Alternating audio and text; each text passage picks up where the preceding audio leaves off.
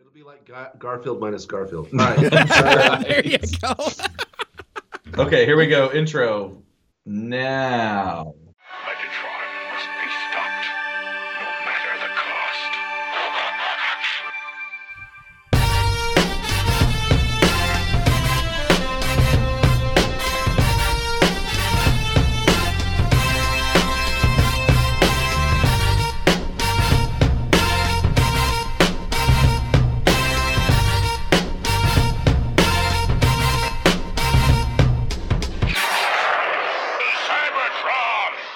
Hello, ladies and gentlemen, and welcome to the Autopod Decepticast. This is your weekly podcast that delivers a minute-by-minute breakdown of the 1986 Transformers movie. This is your episode 58, which means we're covering from the 57:01 to the 58-minute mark of the movie. And I'm your host, Aaron, and with me are two members of the infamous Brooklyn Street Gang. This is a real thing, the Decepticons. Hey there, my name's fucking Rhinokus. That is not what they sounded like at all. No? Well, but we gave no Ryan no backstory. That's true. I didn't. I don't know was what you're saving talking it for a second here. And I'm not about to try to do An accent? an accent. Okay, please don't. I will not. I'm Caleb. I'm Caleb, and I'm part of the street gang in Brooklyn. So, a little context, just since I really kind of Am I going to get killed? Totally blindly here. There was a real street gang. I learned this. Another shout out to Ben Bunch, our friend from Brooklyn. A street gang, a legitimate street gang in the 80s. Called the Decepticons, and not just in name, like in character. Like their street names were Megatron, Soundwave, That is like Rumble, Frenzy, Starscream. Like they went by these real poor monikers, Frenzy. and they were mostly high school kids, but they were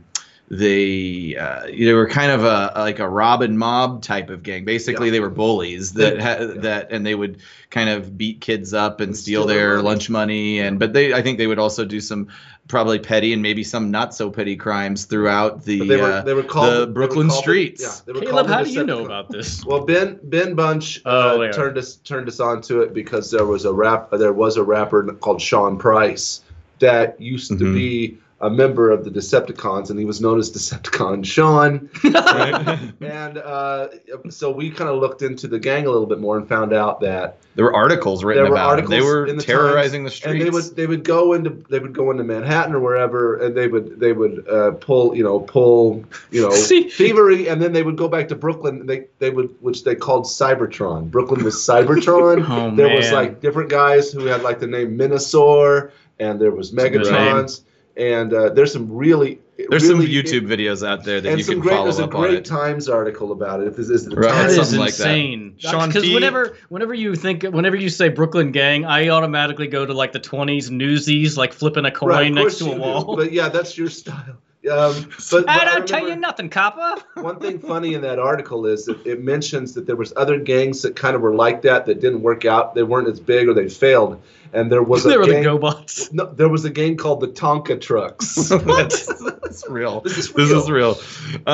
So yeah, I'll just say Sean P was a pretty big name that came out of it. Members of Onyx, Slam, Back to Fuck Up were associated with the Decepticons. Helta Skelta, Smith and Wesson. So yeah, it was like a real deal, a real kind of subculture of Brooklyn gang life. But Weird. I'll digress from that and talk about the West Coast for a little bit. Yeah. Because I'm just about to say, I can think of somebody else that would have fit right in with the Decepticons. Oh, yeah? Oh, yeah.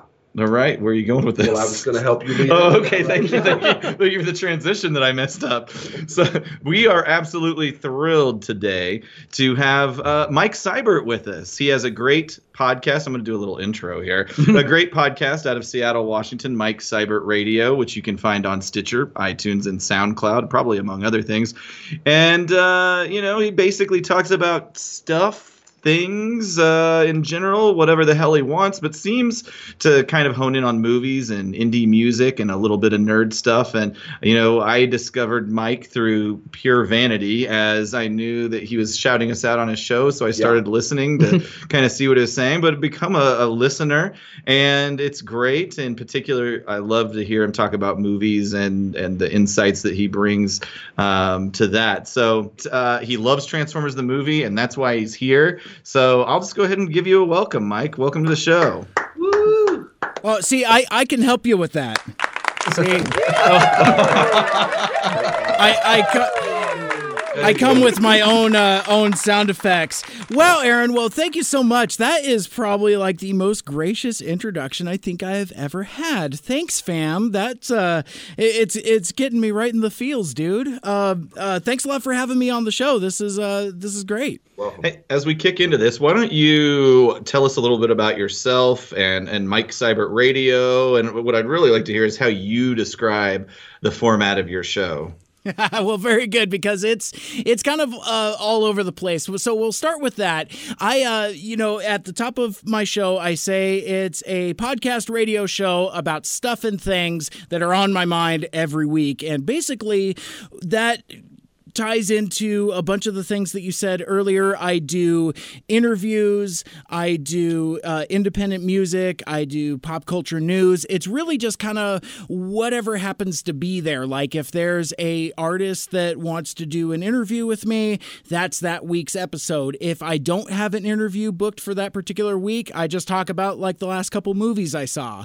Or other times I just go like on these huge deep dive rants with co-hosts. Like I have a co-host named Killing Spree that I have infamously done a couple shows with. We did Blade Runner 2049. We did Star Wars The Last Jedi. Coming up, we're going to talk about some monster movies. Like he's a huge old school Godzilla fan. So he's I think he and I are probably the only two people on this earth that actually kind of liked Pacific Rim Uprising. So we're going to talk about that, as well as Rampage. After that comes out, we'll kind of do like a double bill there. But yeah, no, so my show is kind of like all over the place, and I do some other stuff on the side as well that's also a little different. I do a little bit of community activism in my local community as well. But basically, that's what it is. My show is kind of a offshoot of my old college radio show, and that kind of gets into my story a little bit. I've been broadcasting for about 3 years now. I started at a college radio station called KGRG 89.9 FM. It's at Green River College in Auburn, Washington. And I've always been fascinated by radio and broadcasting, and I've always been a fan of the medium.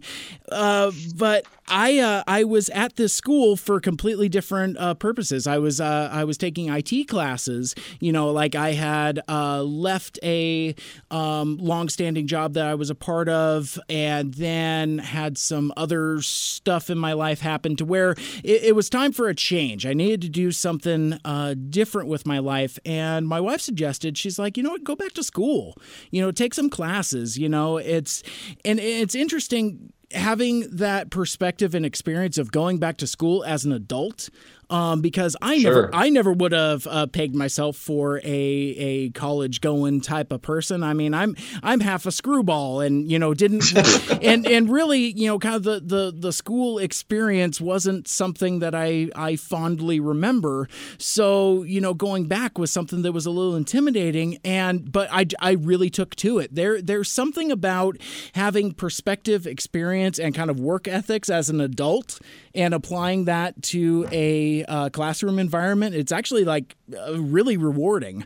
But I imagine that being in class in that way is also annoying in some ways, because you're in there with kids, right? And and those kids just aren't mature, and you kind of roll your eyes at them, and you think, well, I like this is your perspective of what you think. That's how I would be if it were me in that situation. Well, like I would be annoyed by the kids, but at the same time, you get more, for you, the adult, it's a more rewarding experience.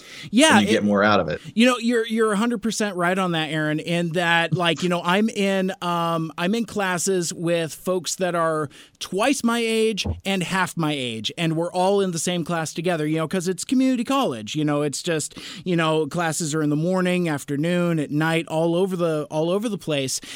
So I promise this is going somewhere, but in my last quarter of my last class, I come out of my classroom one day and I see on the bulletin board, "Be on the radio." And it's got a picture of, some students doing DJ stuff. Somebody's got headphones on. There's somebody talking into a microphone. And I'm like, wait a second. Our school has a radio station? And it had been there for over 25 years. KGRG is kind of like... That poster? Well, no, the radio station. The poster had probably been there a week. Be somebody. Pretty much. But yeah, so it just kind of took that spark of inspiration. I went home, talked to my wife about it, and she's like, you know what? While you're out looking for a job, because you need to look for a job now that you're done with school, but it's, she's like, just take a class. So I did. I signed up for the radio class, and I got bit by the bug. And, something I've said as I've returned since to the class and the program, I always tell the new students, through that class, you can find a passion you didn't know you had. And that's what happened with me. It's like, I tell people, it's like, whatever my degree is for, I'm not using it. I'm a broadcaster now, and there's no going back. But then what happens? So does that mean you have 2 degrees? I do, actually. Yeah, I have an IT degree and I have a broadcasting degree, both from Green River. So that's what happened. The job search turned into, I have to go on this remote. I have to go to this show. I have to go to this concert. We have interviews set up, and the whole radio lifestyle just kind of drew me in. And now what it's done, and in fact, it's kind of funny because my whole persona, for lack of a better term, gets really confusing and really murky because I started at a college radio station, and then I did what you're supposed to do in this program. I got myself an edumacation, but then I got myself a jobby job. I have a behind the scenes position at a commercial radio station here in Seattle. And so basically, I'm not a radio personality on the air. I don't have my own show. I do a lot of behind the scenes stuff, but I work in professional radio. But then what I found is that I still had the itch, as soon as my time at KGRG came to an end, because it was that choice of I can do radio for fun for free, or I can do radio professionally and get paid for it. But I was getting itchy not talking into a microphone. And one of the things that I did with my college radio show on KGRG was I would record my episodes and load them up as podcasts. And so, if you go to my SoundCloud page, you can go back and listen to all of my old stuff from 2-3 years ago, and it's a lot different than kind of what I do now with Mike Seibert Radio. But my point being is I had paid out my SoundCloud account through the end of the year, and I was like, well, I still have this feed. I kind of want to keep podcasting and doing other stuff. And so basically, when I get off work, I reconfigure my board and I record my podcast. And one of the things I learned is that I'm not the only person in my building that has a podcast. In fact, I guess everybody has a podcast. But the thing that's different, I've made things so murky, is there's no connectivity to what they do at work. Either through what they do in their shows or even my boss, for example, has a stage name. he doesn't use his actual name during the couple podcasts that he's a part of. And I was never that smart. I never really came up with like a stage name. The closest thing I came up with, Johnny Blaze. Yeah, exactly. See, it was just like, one of the things that people do, they'll use like their first and middle name as kind of like their DJ name. And I don't especially like the sound of the combination of my first and middle name, so I don't want to use that. But no, the closest I came was like I was on a post-rock show with a bunch of young emo college kids, and I started calling myself Uncle Mike. And that that just sounds creepy. It does sound terrifying. It ended quickly. It was like I did that for a couple weeks. I'm like, this was a terrible idea because these kids be I've half made a my horrible age. mistake. It's exactly. It's if we could go back and start the podcast over, I feel like Aaron would definitely do a pseudonym because he is constantly terrified that he is going to be, I don't know, bombed or fired or something terrible's going to happen because people can find out who he is. All right, moving on from that. So let's build your Transformers credibility totally. up a little bit here. Why don't you, like, what is your relationship to Transformers? Well, I grew up with it. I'm, like we've talked about a couple weeks ago when you guys joined me on my show. We're about the same age. We're all kind of the same age. So I was a Transformers fan from day one. Got all the toys. Was super into the cartoons. I was really into the Marvel comics. In fact, this may be apocryphal because I can't confirm it, but I would imagine that Marvel Transformers comics were probably some of the first comic books I bought. I think that was kind of my gateway into like Spider-Man and X-Men and things like that. It's amazing those licensed books, Marvel knew what they were doing. Like, they had like a Thundercats book and some other stuff. But really, I was hard and heavy into everything Transformers when I was a kid. And when the movie came around, that was huge for me. I have said in other places, and I'll say it here now for context, Transformers the movie is my favorite movie of all time. It just is. And for me, it's not so much that I consider it the best movie. I mean, sure, there's a million other movies that are objectively better. In fact, arguably, Transformers the movie isn't objectively especially good, but that doesn't really change my love for it because it's a lot of it is nostalgia based. I remember the entire summer leading up to the releases, seeing all of the commercials, and it's like 2 years in the making, and a rock and roll adventure in widescreen format, and all the stingers at the end where it'd be like, does Prime die? Which is like so weird. Like, what a weird. Yeah, is probably the answer. I mean, you've kind of given it away. Well, especially because they show him getting riddled with countless laser blasts. Does Prime die? On the way to, as he's hitting the ground. So, and to reference your thing on quality, I would say, though, I mean, it may not be the best movie in the world, but it certainly is the Citizen Kane of Transformers movies. Oh, God damn it. Wow. You're not wrong though. But yeah, so seeing it in the theater just hit me and blew my hair back. It was the first movie that I went to go see by myself. I remember this very vividly. My mom took me How old would you have been? I was 7. So I was 7. That's pretty young. Pretty young. It was a different time. Well, and especially for what we all know unfold after the house lights go down and that particular movie starts.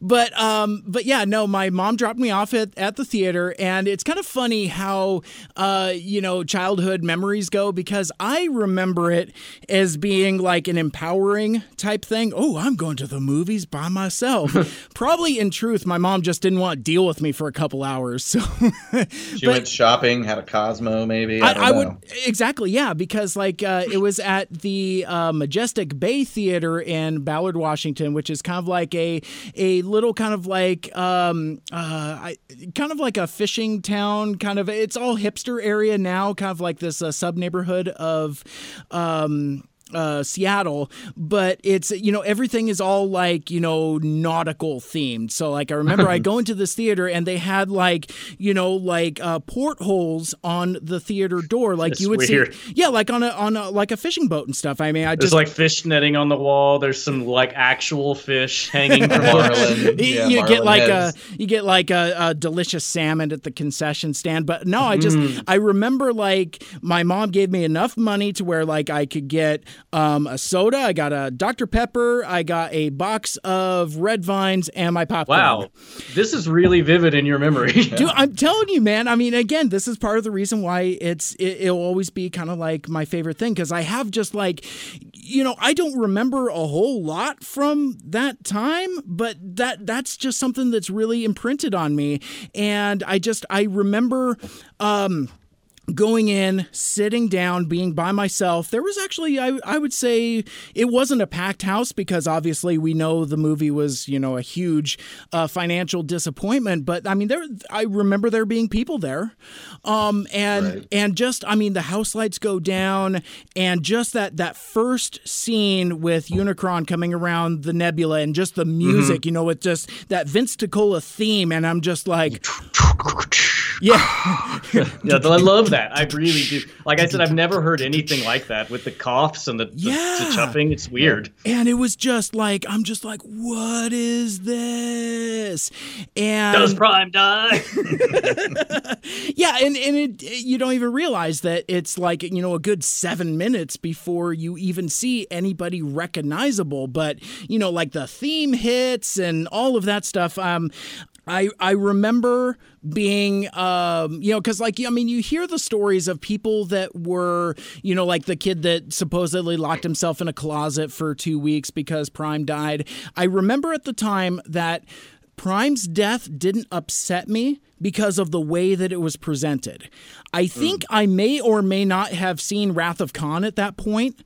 So I think I had at least kind of like a tertiary understanding of not just, maybe not death, but because I had probably seen Star Trek 3 at that point also. But sure, but at least they always come back. Yeah, but at least I understood the concept of heroic death. And I knew what it was. But what I remember, though, is the shuttle scene. That's what terrified the hell out of me. And the thing I will not forget as long as I live is the first time you see Prowl's chest explode, his eyes turn glowing orange, and that smoke billows out of his mouth. I mean, I mean, every time I have conversations with people about Transformers the movie, they're like, oh, Optimus Prime. I'm like, no, dude, it was freaking Prowl's death that I think of all of the deaths in the movie is actually the most gruesome. Just because you see again, like, his eyes change color, and again that acrid smoke is just it's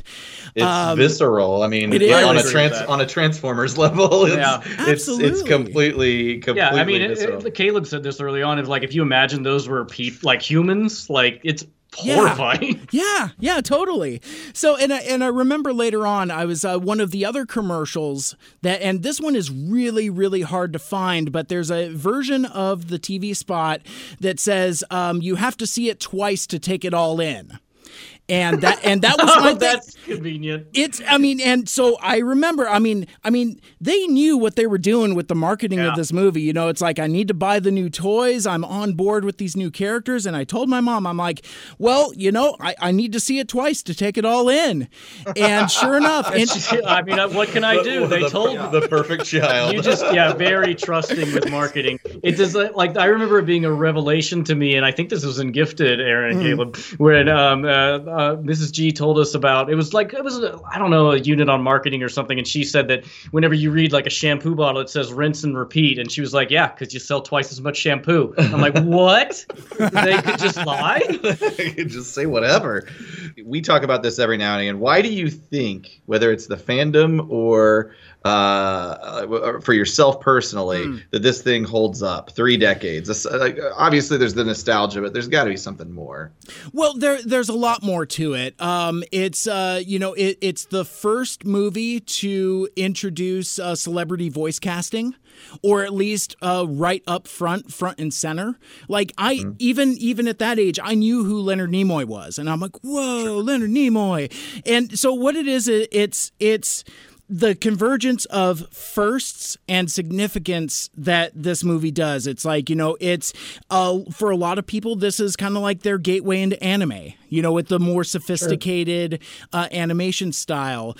This movie is a lot of people's gateway into prog rock or synthesizer music, or maybe even a metal to an extent, because this movie has all of that going on. It's like, it's not just one thing that this movie is. It's all of the things, between the voice casting, the sophisticated and detailed animation, the mature storytelling, it really doesn't get that credit. I mean, everything you just said, when you think about it, this is a very progressive movie in a lot of ways. Yeah. It really is. Not to cut you off, Mike, no, but I my girlfriend and I watched the Care Bears movie last night. Yeah, because that's a Saturday evening that I can get behind. But I was watching, I'm like, oh my God, this is garbage. Like, the animation is god awful. Yeah. The voice acting is terrible. At one point, the kid starts singing, and I'm like, I don't know. Is he the producer's kid? Because it's super flat.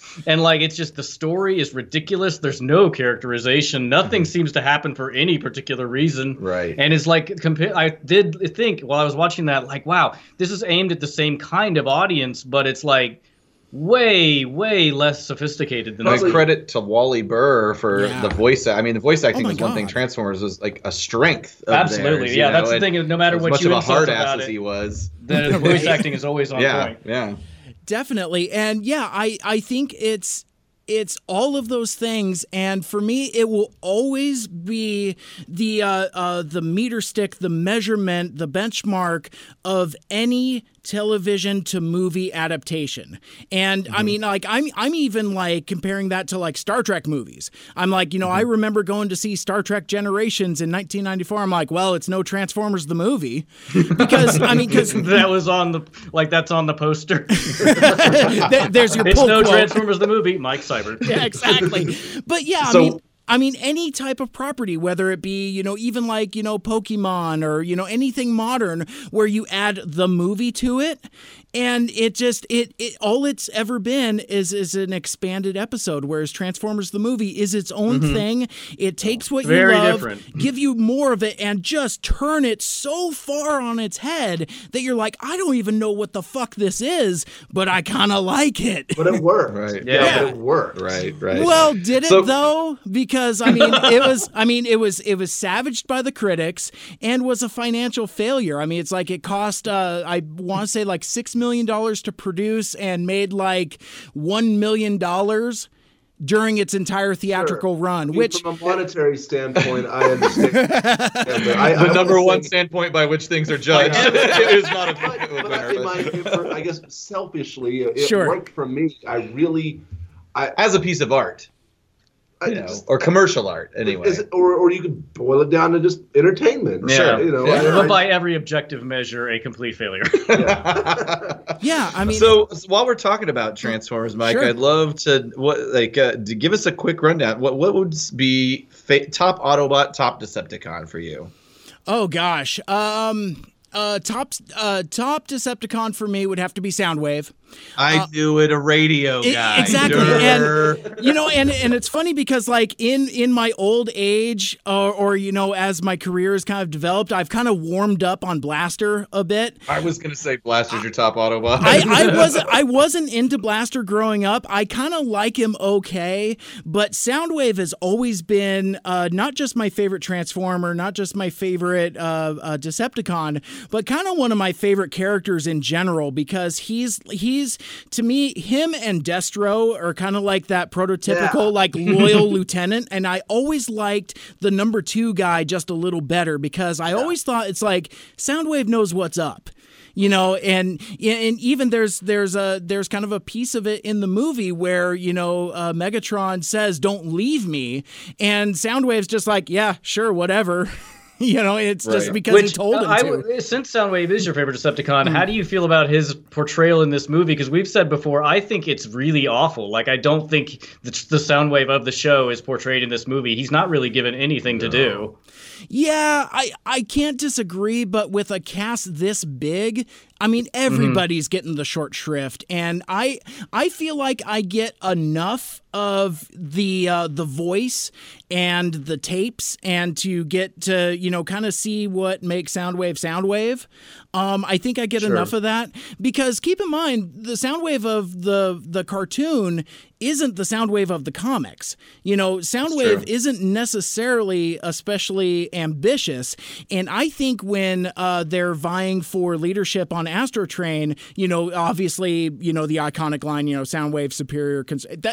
That's more of a slam on the Constructicons as it is him kind of putting himself up there, saying, because he's not necessarily saying I want to be the leader. He's just saying, I'm saying not you. Yeah, he's like, I'm better than you, because I mean, he's Soundwave, and he's got his own army that he carries with him at all times. And in the comics, I recollect that he had a little bit more, I don't know if devious is the right word, but a little bit more of being able to play both sides the Decepticon leadership would jump back and forth between Megatron and Shockwave or Ratbat, or I can't pronounce his name, Jihaxus up on Cybertron. Like he would kind of play all sides of it pretty well. He was like more of a spy master than he is on the show. I'm right there with Mike. Soundwave is my favorite. Yeah. Decepticon. And I have the original Soundwave. That was my first. That was like my first Transformer toy. Yeah, I have it right over there. Look at it. Yeah, I agree. I'm right there with you, Mike. And he's an awesome toy too. I mean, with those die-cast legs and all that stuff. I mean, he's super, super cool.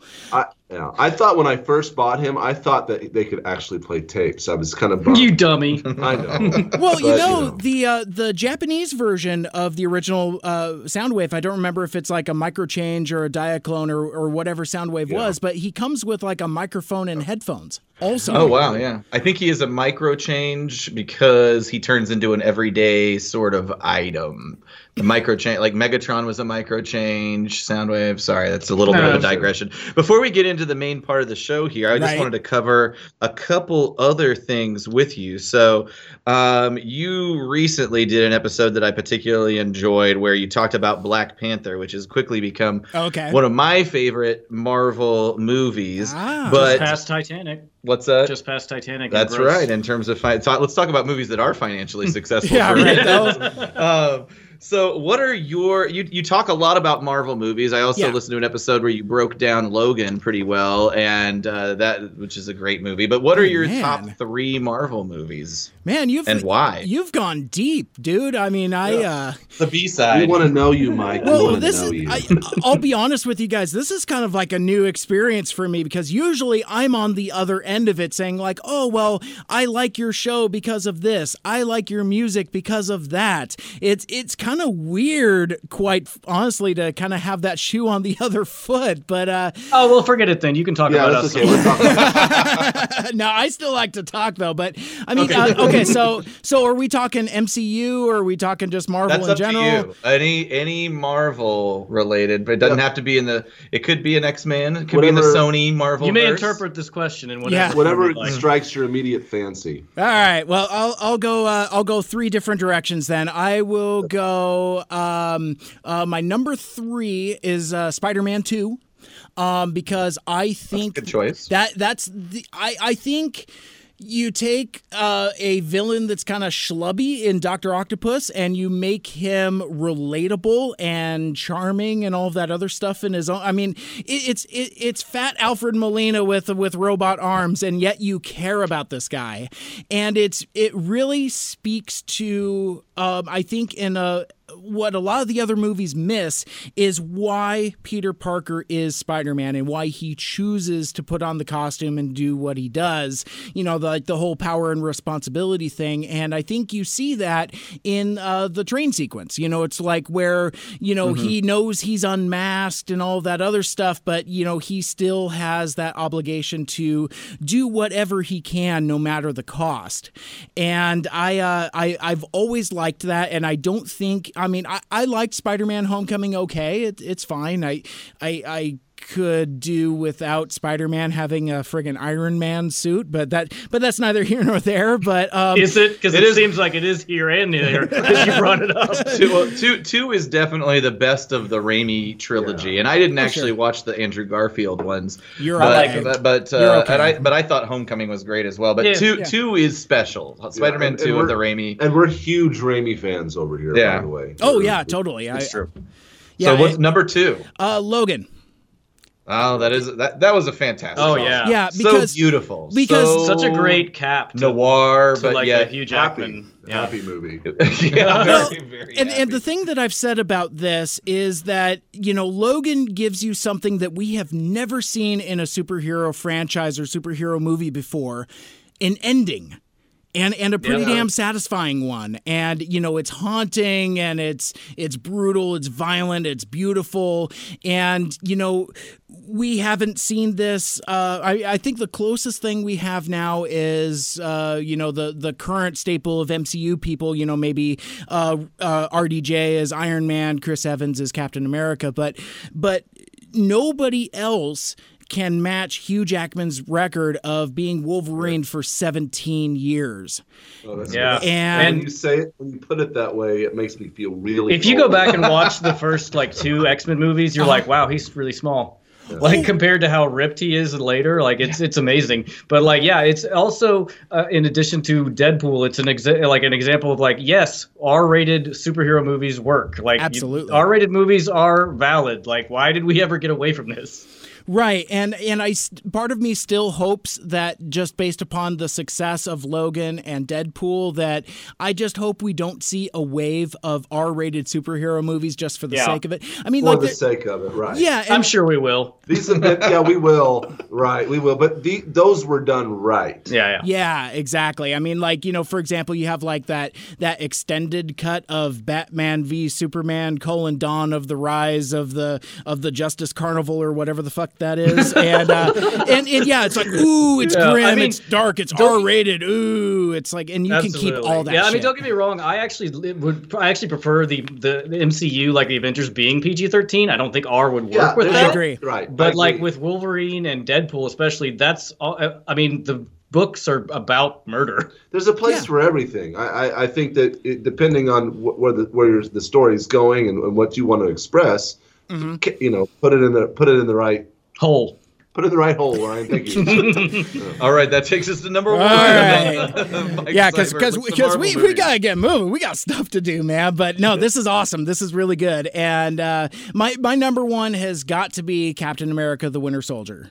It is the Dark Knight of the MCU.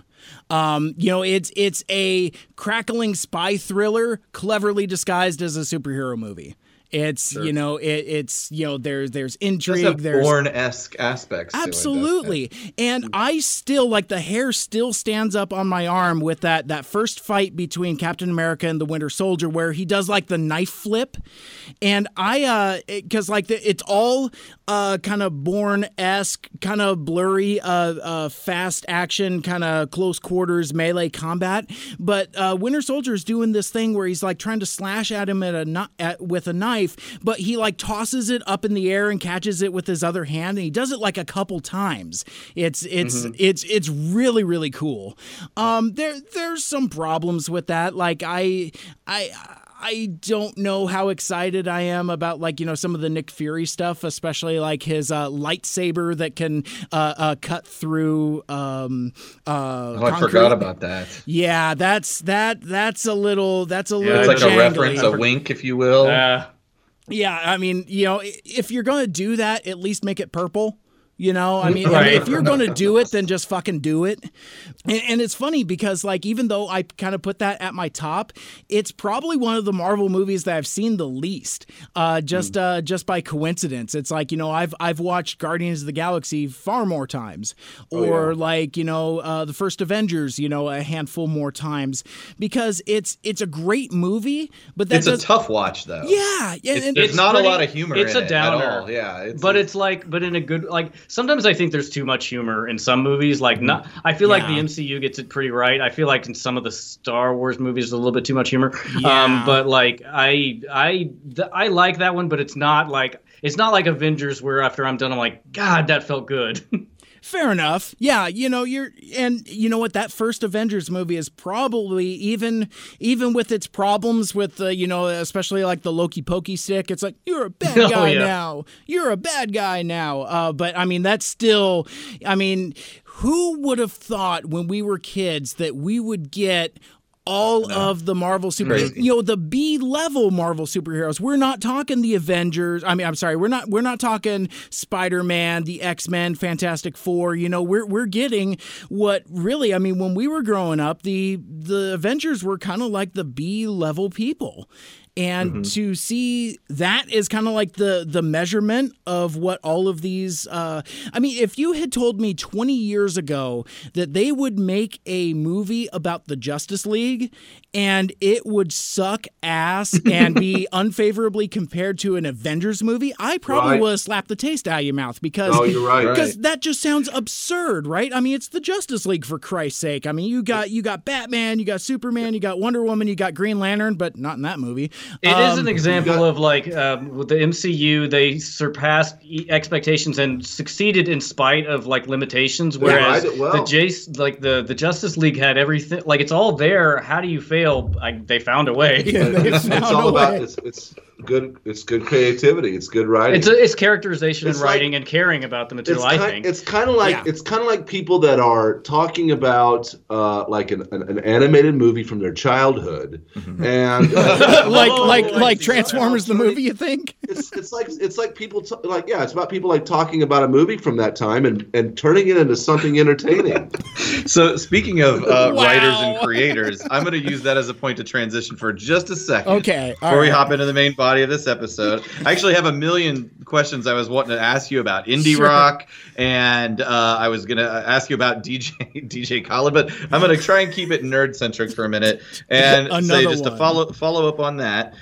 Late last year, you also talked about your best and worst Stan Lee cameos in a Marvel movie. I believe you rated the Stan Watchers scene from Guardians of the Galaxy 2 as among the top, and the barber Stan from Thor Ragnarok as the worst. And I think that's a good estimation. But you didn't mention, and for good reason, because I think you were only covering Marvel movies, you didn't mention my favorite Stan Lee cameo, which is in the movie Mallrats. Oh, yeah. You know what? It's funny. It was in my notes, and I did drop it for exactly that reason, because everything else that I covered, because, like, you know, he shows up in X-Men movies and in Spider-Man movies, so not just MCU, but yeah, that one was enough of I'm like, and this episode's already going super long. Okay, fine, I won't talk about, because I would have just slipped into this whole Kevin Smith, you know, influence type thing, because I mean,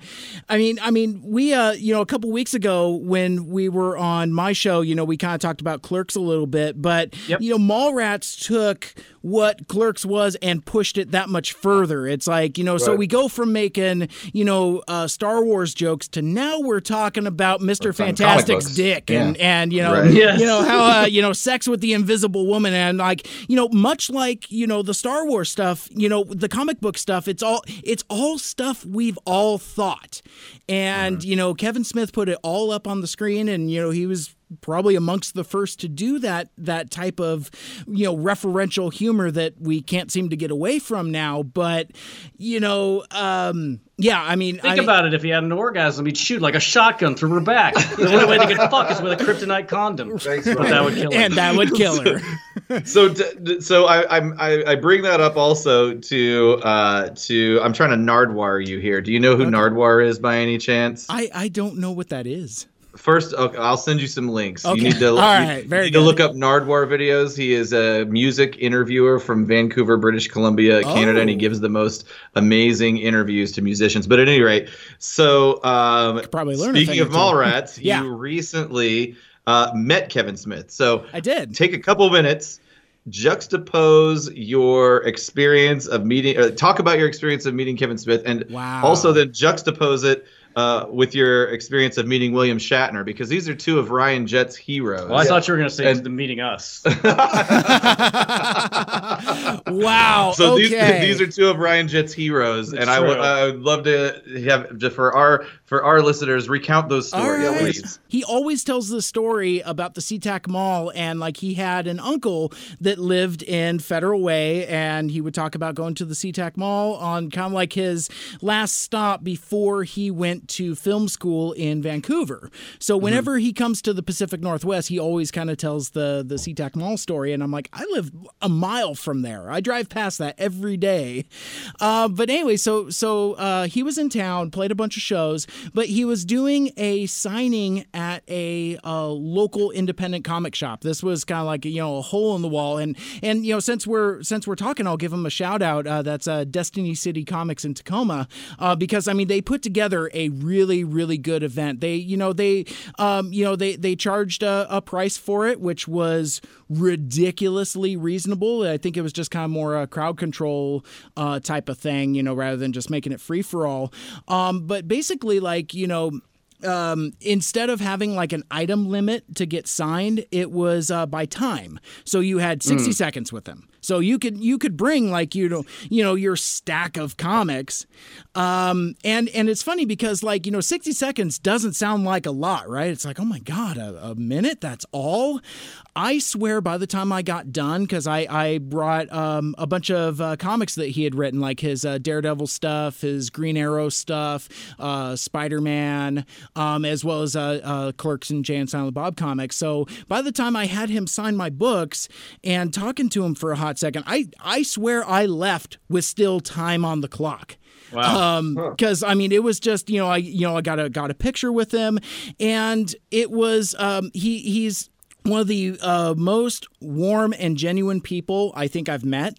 Because I roll up to him, and I don't know, maybe this is the adult in me, but whenever I roll up to meet somebody, I extend my hand and say, "Hey, I'm Mike."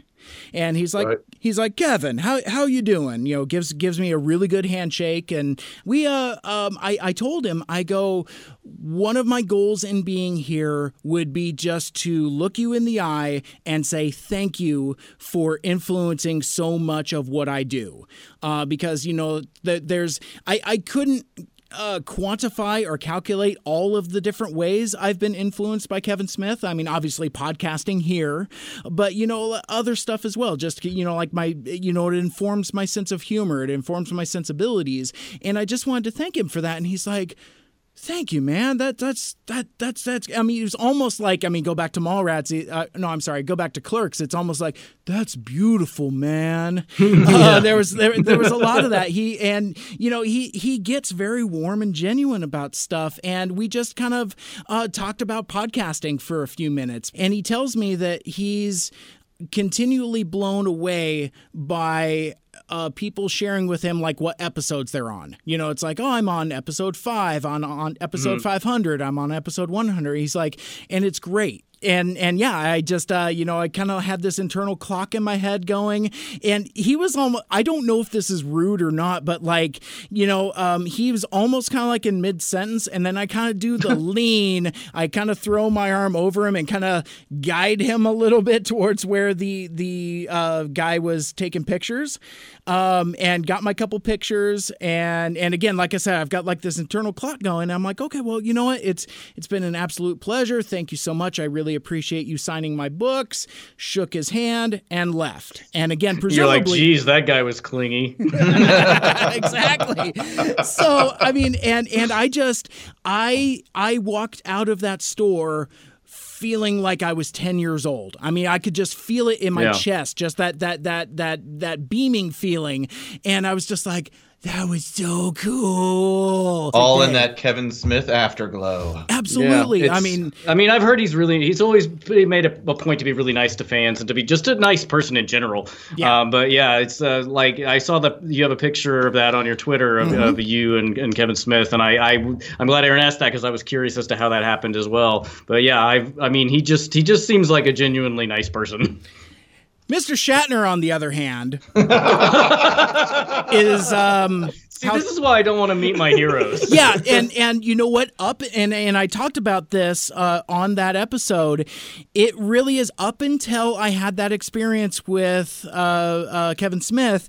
I was team don't meet your heroes because he came to a local comic convention here in Seattle, and it was one of those things where it's like you have to like pay your money separately and then get into like a separate line. So this set me back, let's say significantly more money than it did for Kevin Smith. You know, you pay your money, you grab which glossy photos you want, and you go into another line. It took forever for some weird reason, given how the story ends. But you hand your things to a handler. Okay. The handler then passes it across the table to Mr. Shatner. Then you walk over and Mr. Shatner autographs your items. Meanwhile, you are staring at the top of his head. Okay. And I'm like, well, Mr. Shatner, I've huge fan. Your portrayal of Captain Kirk is, one of my favorite characters and has meant so much to me. Kind of like a truncated version of my thing with Kevin Smith, where I just wanted to look him in the eye and thank him, because Captain Kirk is a very important character to me. He's almost kind of like that, Optimus Prime type archetype, where it's just it's a purely heroic swashbuckling hero. Absolutely. And he didn't look up, didn't shake my hand. I asked him if he could personalize the autographs. He said no. Okay. And then just kind of sent me on my way. And so as a last gasp, I'm already disappointed at this point. And he was on a show called Boston Legal at the time. I don't know. Yeah. So it's a great show. Yeah. Fantastic. In fact, I'm totally due for a rewatch. I think enough time has passed where I can go back to it now. But I asked him, I go, well, so there's a lot of people here that they're fans of they're fans of Denny Crane. So can we get a Denny Crane for the crowd? And he's like, we don't do that. He said it as a we. He said, we don't do that. Again, as he is staring at the table, and at this point, he never looks at you. Yeah, never made eye contact. I got to see the top of his head, and I tell you what, I could not discern whether that is a rug or not, because I got a good look at it. I think it's a famous rug. It is. He probably has a really nice one. Yeah. That's a shame. I still will say I love his work. It's too bad it has to be like that. At least at that it's that situation. Maybe it was a bad day. I don't know. I like to give people the benefit of the doubt, but I don't know. That's why I'm just like, I just don't want to meet anybody. Yeah, I think I've heard he's notorious for that as well. See, and that was the thing, dickish behavior. I talked to my wife about that, and she's like, but I thought he had a reputation of being difficult and prickly and stuff. She almost kind of gave me like the "what else did you expect" type of. Yeah, she's like, "Hey, that's your fault, asshole." Yeah, for getting your hopes up. Which I did not need at that point, because I was like, I'm a grown ass man, but I was devastated. It's the inverse of the Kevin Smith story. As beaming and as, the afterglow as that was, I was crushed. $85 or whatever it was. So you left this situation as a devastated 10-year-old, right? Right?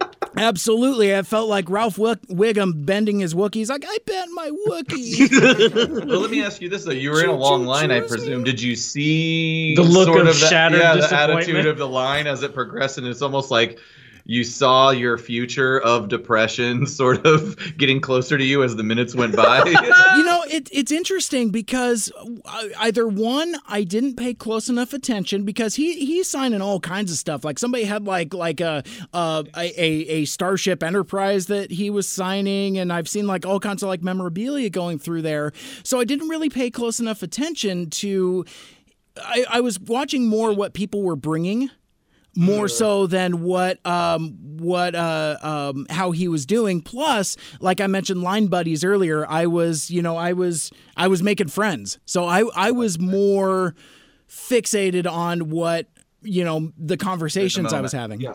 And you're a man of the people, Mike. You're a man of the people. You were talking. If anybody's making Line Buddies, that's right. It's Mike Sibes over there. Yeah, I love it, man. It's actually one of my favorite things about going to like Comic-Cons and things like that. Is we have to go. Yeah, guys, we have. I've never been to a con. It's a constant. Let's go to TFCon Chicago, man. I know.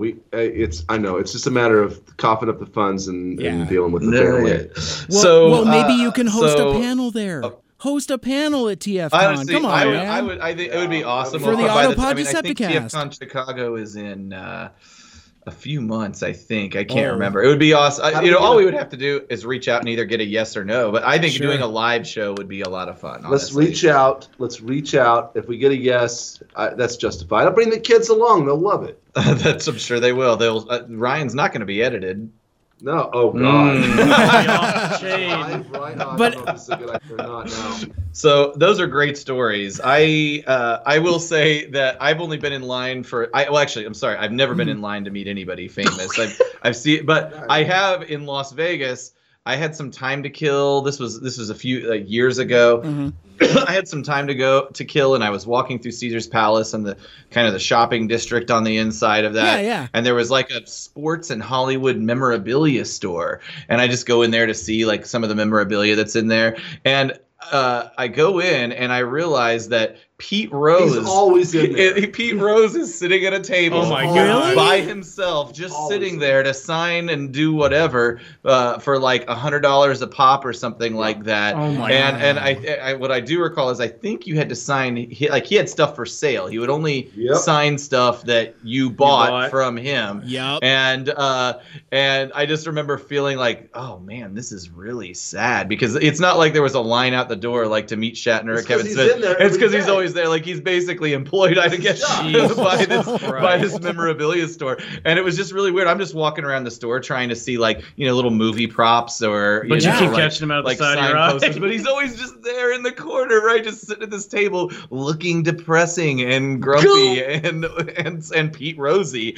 And I just felt like, oh man, like I'm like Pete Rose is in his position because of Pete Rose, but like it just I don't know. I felt really weird about it. That's my only experience seeing a celebrity at a table signing stuff. My celebrity story is nothing real. It's not like that at all. But I thought I'd bring it up since it reminded me. I went to London. I went to Westminster Abbey, and I'm standing there in Westminster Abbey, and we're like sitting around looking at like in the floor of Westminster. They've got like famous people are buried in the floor of Westminster, or they have a. You can pee on them. And so we. I usually just. Thanks for the pity laugh for him. He just walks over. Mike, I usually just talk right through that. So anyway, I'm in there, and we see like the main doors of Westminster open, and people are coming through it, and that's normally the exit door. So, but anyway, we were like looking at all these famous people on the floor, and we're standing around the Winston Churchill one, and these people walk up, and I look up, and like from me to you, it's this is the late '90s, but it's Bill Clinton. What? Yeah. How have I never heard this story? Yeah. You could say it's the late '90s or today. That's still an amazing guess. But it is more relevant. Wait, is he still president? No, not in the late '90s. No, it's post presidency. Okay. It's post presidency. Hey there, Caleb. However, the one it's great to meet you. Yeah, well, I should have. That's I mean, a nice I should. dress Being you that got we're there. from. What'd you say, Mike? It's a nice dress you got there. Yeah. touch my saxophone. Got a cigar for you. Come over here, boy. Have a cigar. You going to go far? My blue dress. Pink Floyd reference. I know, right? Well, we're standing there, and we're standing on these, kind of looking around these basically people that are buried in the floor or whatever. They have a plaque in the floor. The one thing and I looked at it and I should have said something, I didn't, but the one thing I remember him saying as he said, he goes, so you mean we're just standing on them? Oh man. Oh my God. I should have said something like, hey, I'm a Missouri guy. I know you're from Arkansas. I'm here from the United States. I was. You should have been like, let me smell your fingers. Yeah. No. Yeah. Right. Yeah. If only you were there with me. I know. So anyway, there's my. I wouldn't say I was standing in line, but that's my. Standing next to a famous person story. So sorry, this is a classic APDC tangent. Circle R. Since we're talking about celebrity sightings, I did have one. I don't think I told you guys about this. I think you talked about it. Did I? In New York? No, this is different. A new you're thinking of my Killer Mike celebrity sighting. No, this is in New York City. You guys will like this. So we were staying in Brooklyn at a hotel called the William Vale, which is a super trendy hotel, and it's a place where people have events. Sure. And there was an event while I was there for a show that I should look up the name of. It's whatever Tracy Morgan's new show is. Do you know what the name of that show? It's like Back in the Hood or something. No, no, it's something like that.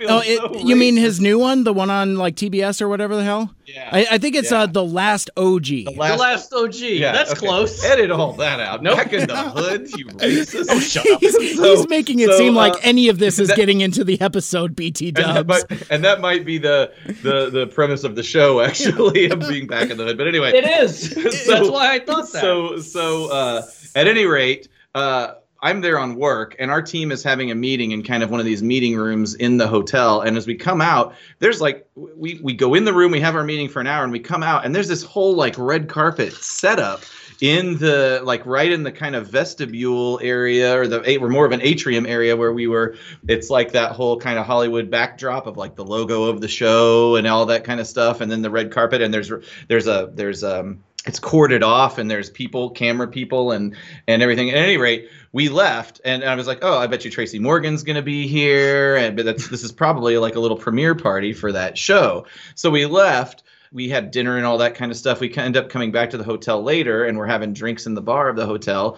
And we go outside for a second, and as we're there, Tracy Morgan walks right by us, and a gal that is with us, she doesn't even actually recognize that it's Tracy Morgan for a second, but he is wearing this outlandish gold chain, and he has a very beautiful woman with him, and they are walking their way to like this, I don't know if it was a Ferrari or Lamborghini that was parked out front, some fancy, very expensive car, and she yells out, I love your chain. And he's like, thank you, baby. and hops in the car, and he's there for like 20 minutes. And wait, he's in the car for 20 minutes? Yeah. It's like he hopped in the car. He didn't pull out. So he was definitely getting a blowjob. Well, no. There was like a ton of people just standing around. Yeah, because he's getting a blowjob. So much the better.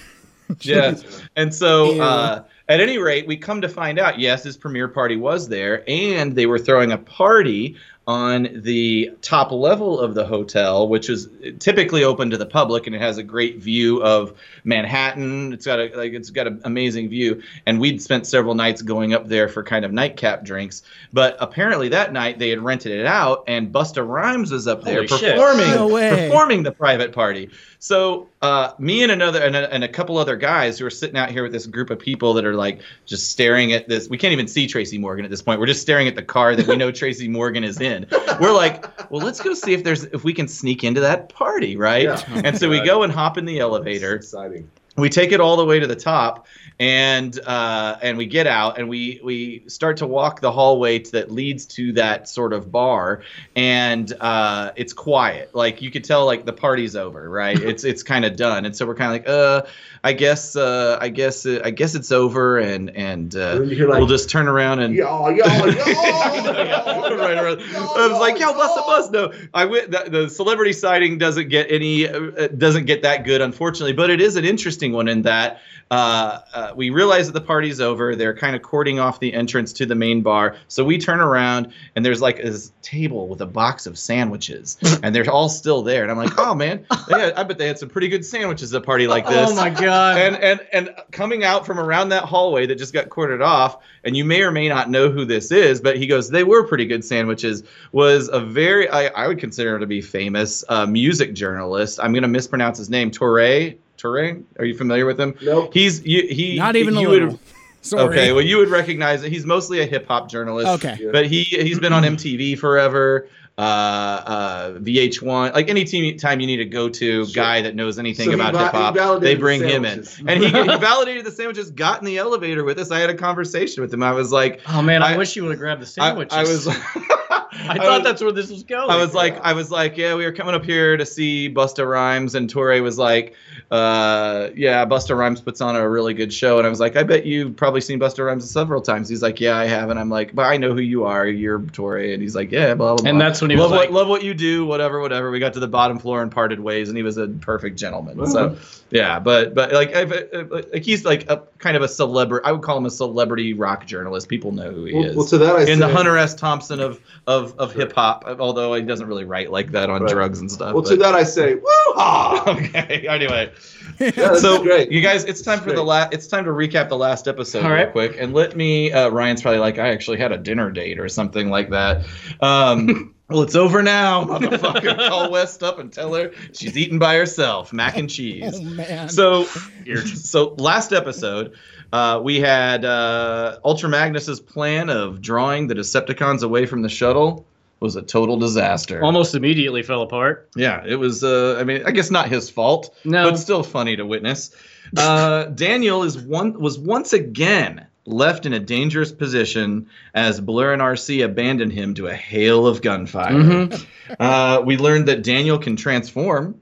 That was pretty important. cool. Yeah. That was. It was actually because, like I said last episode, he's becoming effectual. Like something, he's actually starting to do things now where I don't hate him anymore. right. He's contributing to the. He's adding value. Mm-hmm. And we ended the minute with the Decepticons bulldogging the Autobots from above. So as we opened up on 5701, we see Ultra Magnus and Perceptor. They're firing into the sky, taking shots. Perceptor even gets knocked down by some of them. And Ultra Magnus commands the crew to find some cover because, he's got this. He's going to unleash the power of the Matrix, man. It's weird. It's like you said several episodes before, Aaron, Unleash the Power of the Matrix. I mean, it seems to be, again, treating it like a Swiss Army knife. Right. Like it's just like, well, any situation that's even a little bit of pushback will open the Matrix, and I just imagine a spectral Optimus Prime just face palming. Well, see, I'm surprised that he didn't whip that shit out when Cup and Hot Rod bought it. So I think when he tells Springer that he can't deal with it, it's because he's working some controls and just can't open up his chest cavity. He's like, I can't deal with this now. I can't reach. Because he's such a boob. I feel like with that he should have just opened up the Matrix before they left Earth whenever they were getting attacked down there.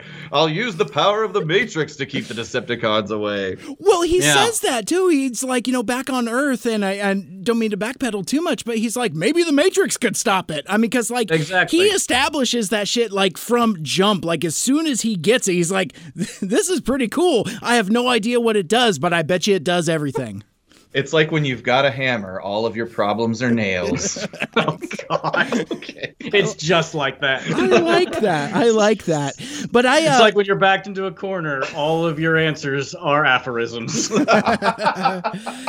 But man, I tell you, I really like the music here. It's it's kind of like a variation of kind of like the Battle of Autobot City type of thing. It's kind of like it tries to tie in that same sense of dread. I don't think it quite does it, but I could see what it's kind of trying to invoke at least. we don't do a good enough job of breaking down the minute, like or each of the Vince DiCola tracks. Yeah. We do tend to get into the sort of more band soundtracky type things, but the music on this part is great. We talk a little bit about a couple episodes ago the wheelie segment. It's one of the creepier that I'd never noticed before. Creepier musical segments I've listened to. Like there's this, like, I don't even know how to describe it. It's like the musical equivalent of a pile of crawling maggots. That's good. It's a really strange sequence. Kind of like video game, like 8-bit, like chaotic weirdness. So like but especially in your headphones too. It's like, you kind of like hear that trilling and it's just like, ooh. Yeah. It's like some Wrath of Khan stuff there. Although I think we can also cut Ultra Magnus some slack. As I've mentioned, he has had leadership of the Autobots for a day. Right. Just cut him no slack. I hate that guy. Well, it's been a very stressful day. The crew kind of gathers in sort of a junk cave here, which Ultra Magnus then fires upon to kind of seal the entrance and protect them. They all say "Till all are one," and in unison. And Ultra Magnus kind of turns to face the threat and says, "Till all are one." They think that's their big moment. Yeah. Well, no, I don't think so. I mean, I think that they're just trying to create a vibe of positivity. I think as Ultra Magnus turns around, the way he delivers the line almost feels hopeless. Like he realizes he's just about to die, and all he's doing is granting some sort of sanctuary for his team. I just think that they should have said that. There's been plenty of opportunity for them to do that before, like when they're crashing, or actually every time I see the Autobots. It is true. They haven't really called back on that line as much. They should be just saying that all the time. So you think it should be like their Yo-Joe, basically? Like Yo-Joe, Till all are one. I mean, it's a little clunky for that, but yeah, I mean, no, awesome hero shot of Ultra Magnus at like 5709 there, where he like turns around. It's pretty heroic looking. And I think jump he does over the pile of junk is pretty cool. Look, he's got a very athletic sort of acrobatic jump. It's a stylized leap, if you will.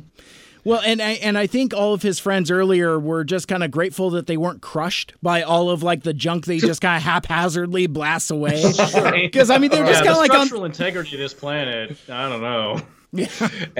And I don't know if you guys heard it as we were listening to it earlier, but Nelson Shin actually snuck in a little lightsaber sound effect in this sequence. Like it's like the lightsaber opening up sound effect was the sound of some of the lasers. Yeah, it's like one of the blast hits. Yeah, it's like a blast hit on the surface. It's like. Yeah. Wow. Yeah, there are a lot of lightsaber sounds in this movie. It's almost like he had access to the hard drive of sound effects. The tapes. Cyclonus, at this point, we're at right around 57:15. He's closed off, which, by the way, 57:12 is a great heroic angle. The bottom-up shot. There's a bottom-up shot of Ultra Magnus. He looks like, and also just the shading, like there's a lot of darks along with some mid-tones and some bright tones. It looks like he's standing in a sunset, the sunset of his doom, perhaps. Right. So he turns to face the impending threat, and at that point we have a very, if not wonderfully illustrated shot, still a very cool and dynamic shot. It's freaking cool. It's freaking cool.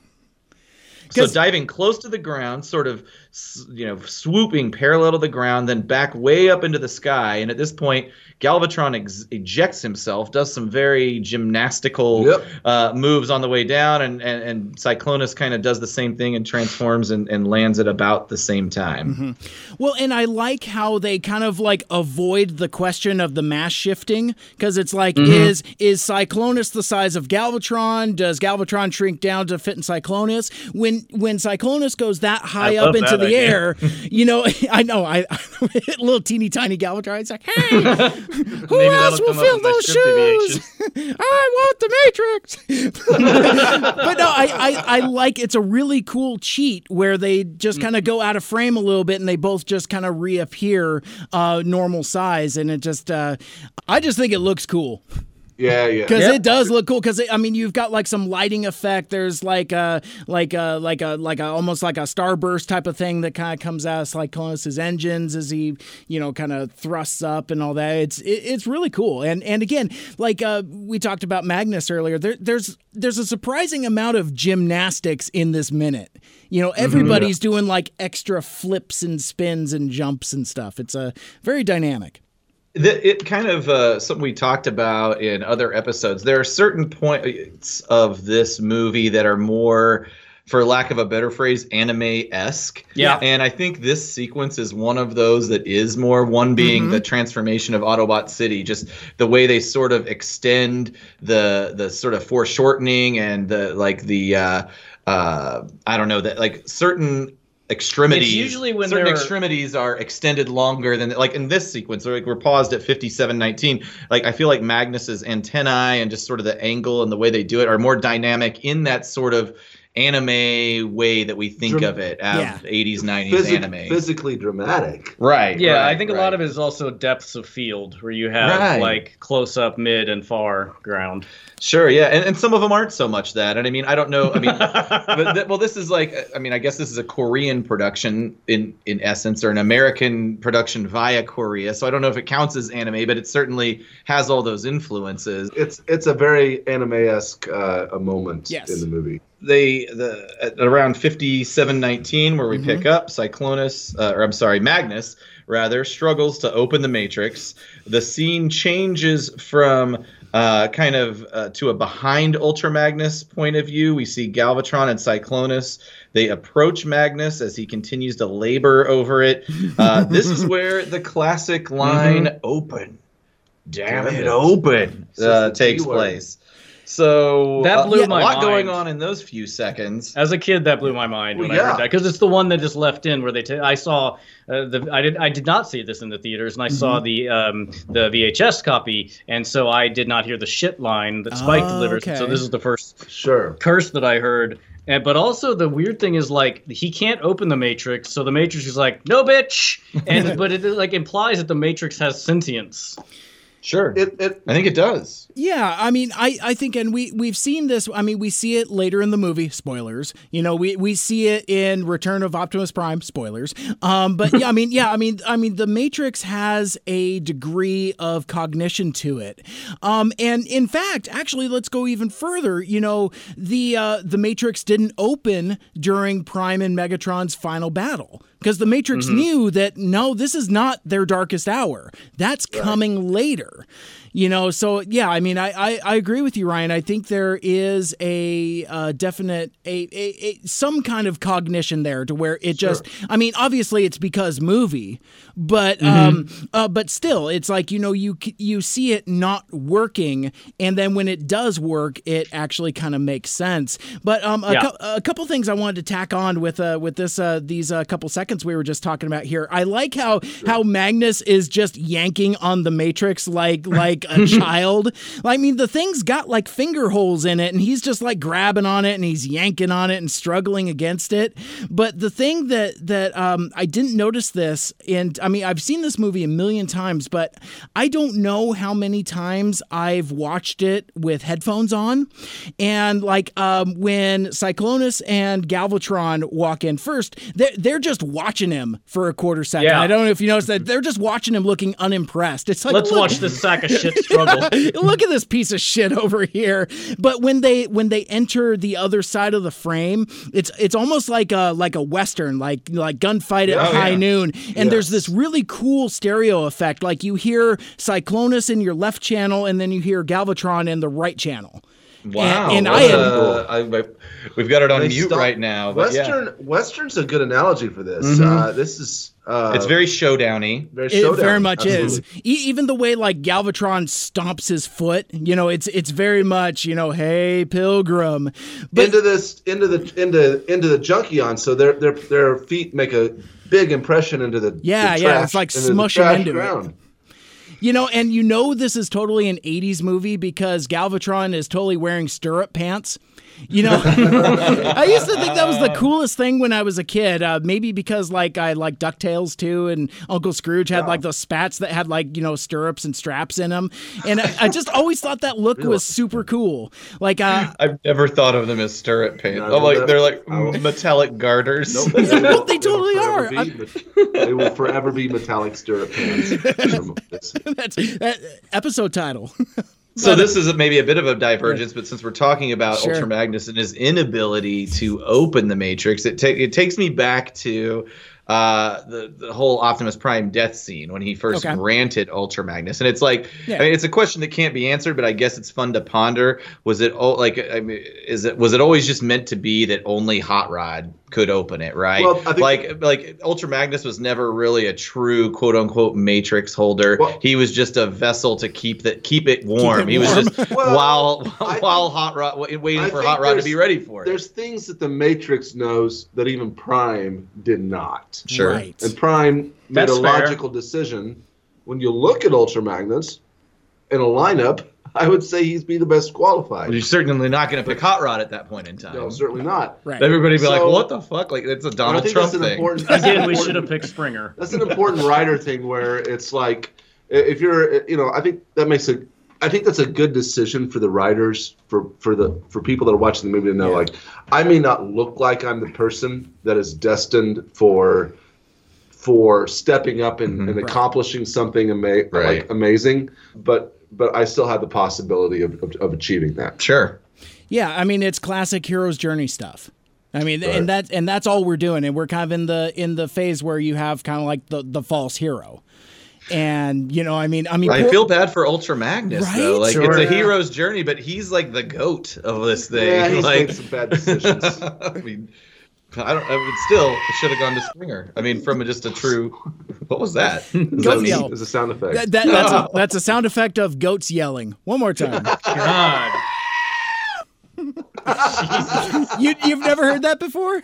I've heard it. It's just in a non-visual format. It just sounds like someone screaming. What was the video that was in the music video of? You know what I'm talking about, Mike? Yeah. I can't place it, but I know what you're talking about. Anyway. Well, this is a good transition point to the next. So we're at about 57-27. Magnus can not open the Matrix. Right. We referenced the ground up shot. I never had thought of it, thinking of it in a spaghetti western standpoint, but it's great. Galvatron's left leg, Cyclonus's right leg, stomping through the garbage. They come to a stop. Ultra Magnus speaking to the Matrix, or really speaking, I guess, to Prime. Yeah, Prime, you said the Matrix would light our darkest hour. Liar. Now, I believe that we are to assume that, like, these sort of Unicronian Taylor Decepticons. Swift. It was Taylor Swift. Oh, Jesus Christ. This is a patented Caleb getting back to it, interrupting the conversation to get back to our thing. Right, please. Taylor Swift what? Screaming ghosts. Yeah, it was like, instead of like her going Follow the money. Trouble. Okay, gotcha.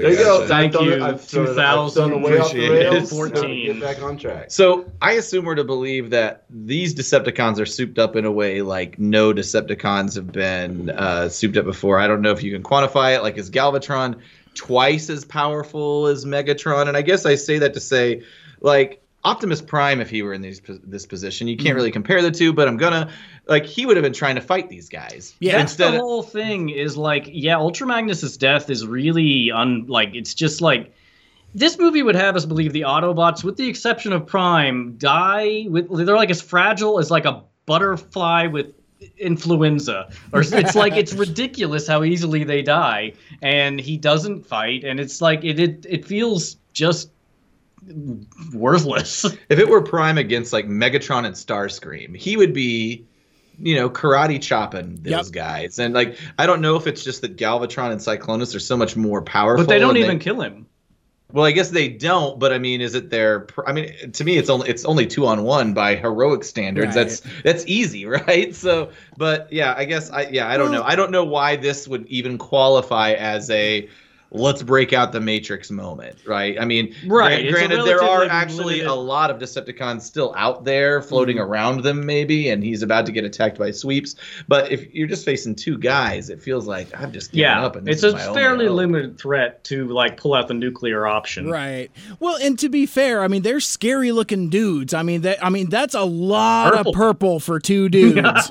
And I'd be like, ooh, I don't know. And that arm cannon is all glittery and gold. You know, kind of going back to the original G1 Galvatron toy. I mean, that was all glittery. But anyway, yeah. Maybe he was just he's a scared, because you know, if I had Leonard Nimoy drawing on me, maybe that might give me pause. I don't know if it would be enough to whip out the Matrix. But I mean, to your guys' point, yeah, it is kind of weird, and it does kind of paint Magnus as not exactly cowardly, but certainly not courageous to the level of, say, like an Optimus Prime or shit. Even Springer would probably be, whipping out his swords at this point.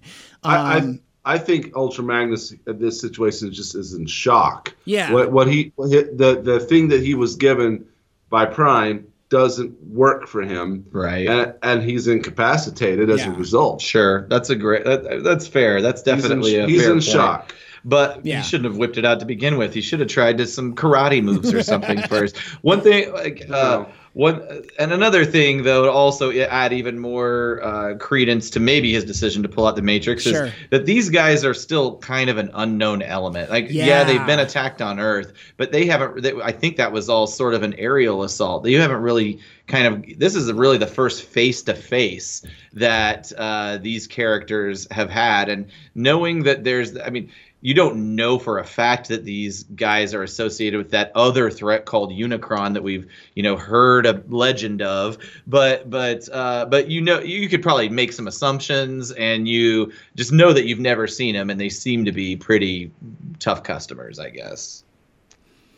Definitely. All right. Well, that brought that to a nice No, I'm sorry. Yes, I agree.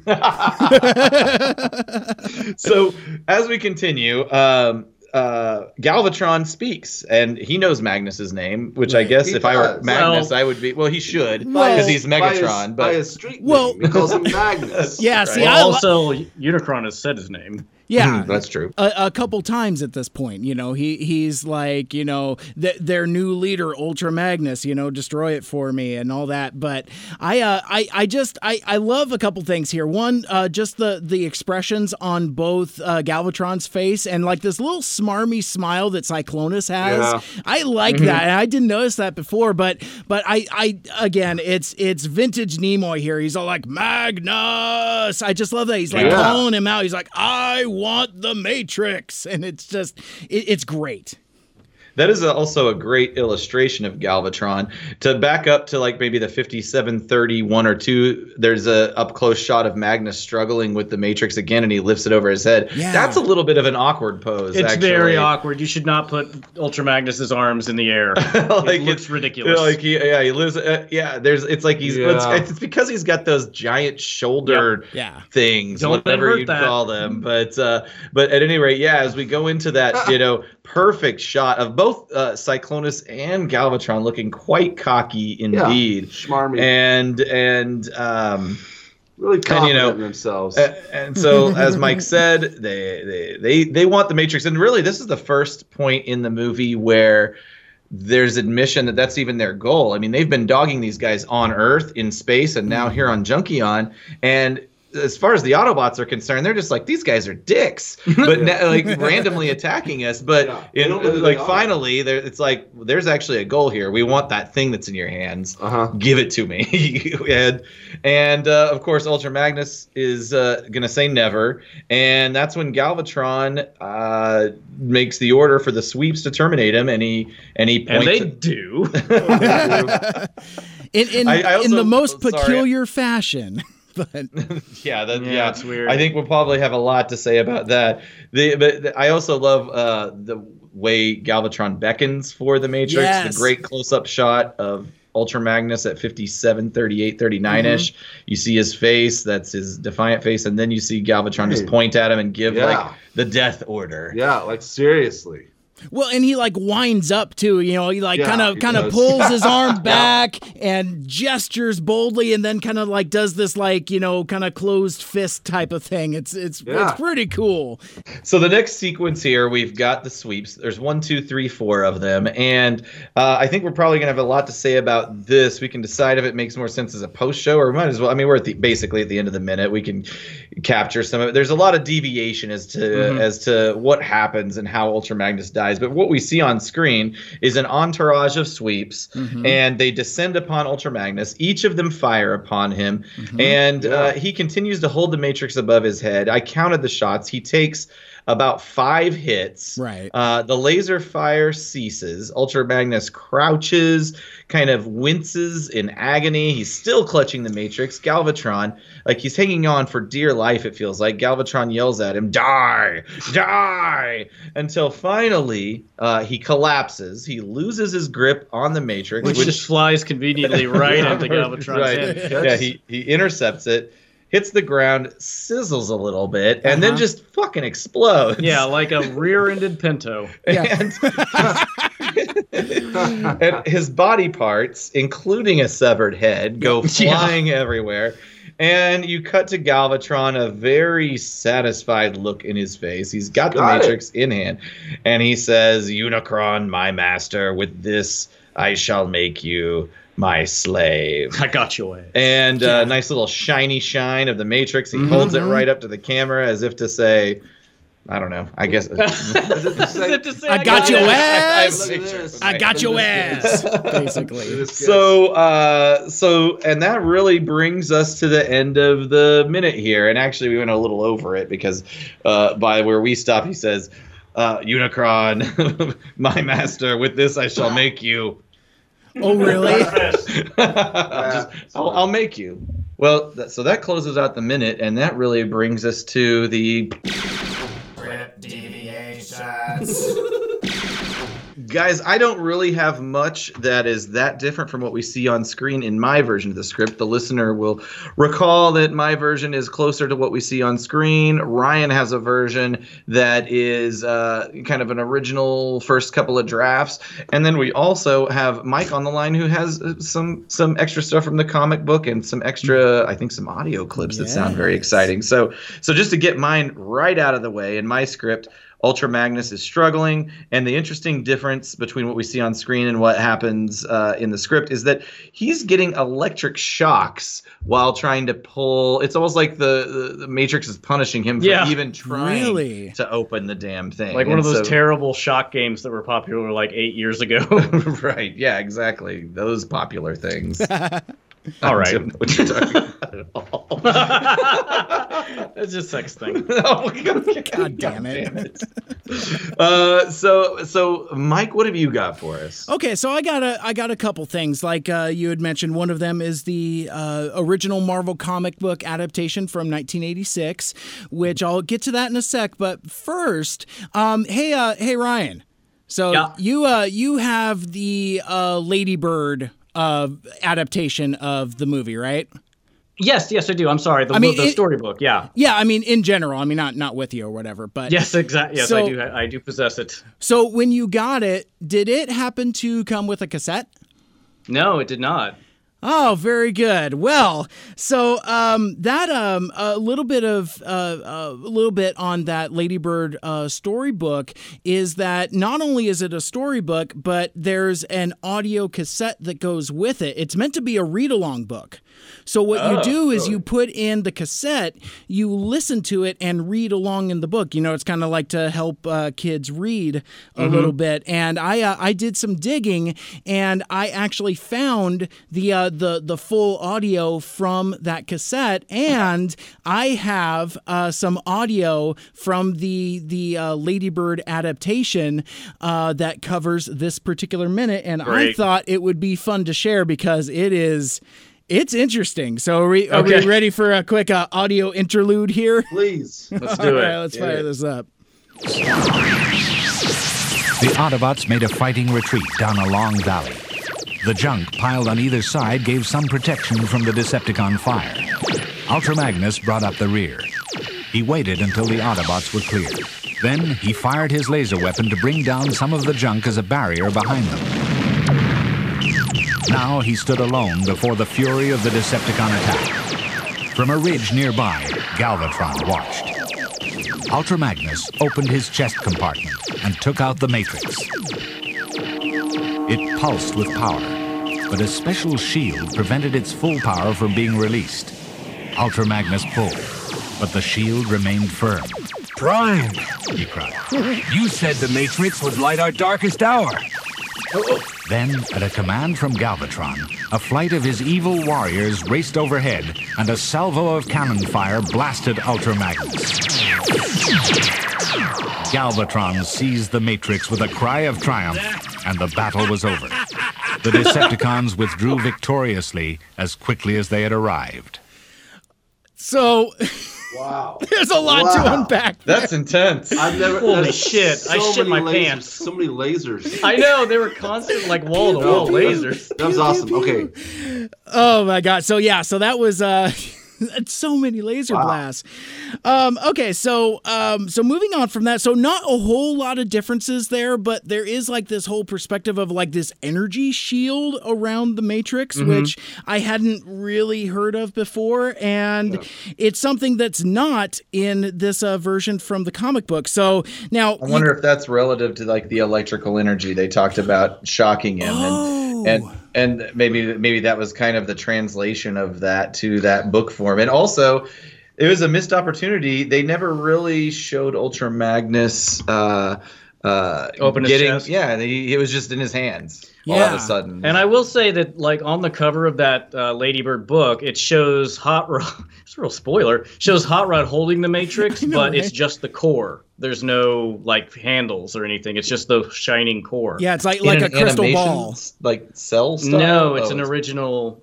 It's an original drawing for the book, for the cover of the book. It's the only original art in the book. Gotcha. Yeah, and I think you guys have covered this before, kind of like the evolution of the design of the Matrix. You know, it's like in different phases of production, it looks different. Like, you know, sometimes it looks like a crystal ball, other times it looks like a rock, other times it looks like, you know, the Matrix that we know.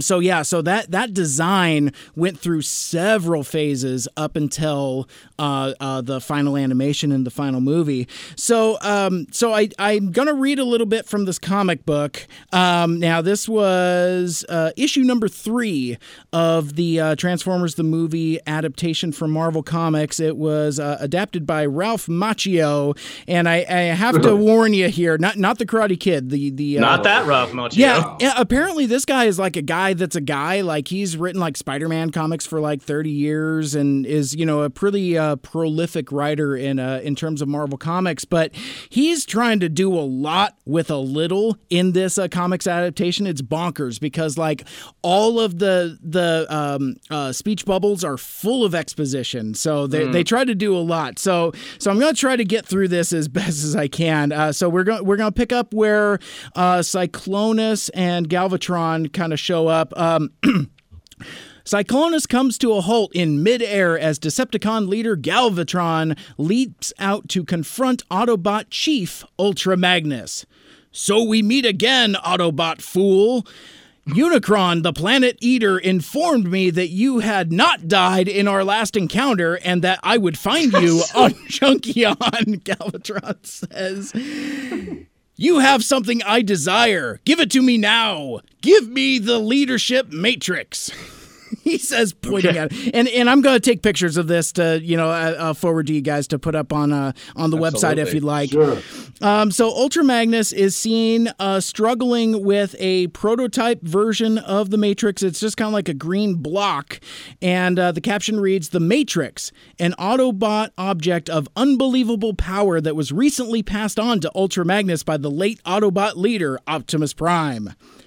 Why won't the Matrix open? Prime said the Matrix would light our darkest hour, and now I can't even remove it from its casing." To which Pretty Galvatron... casual dialogue there. It's like, I can't get the cap open.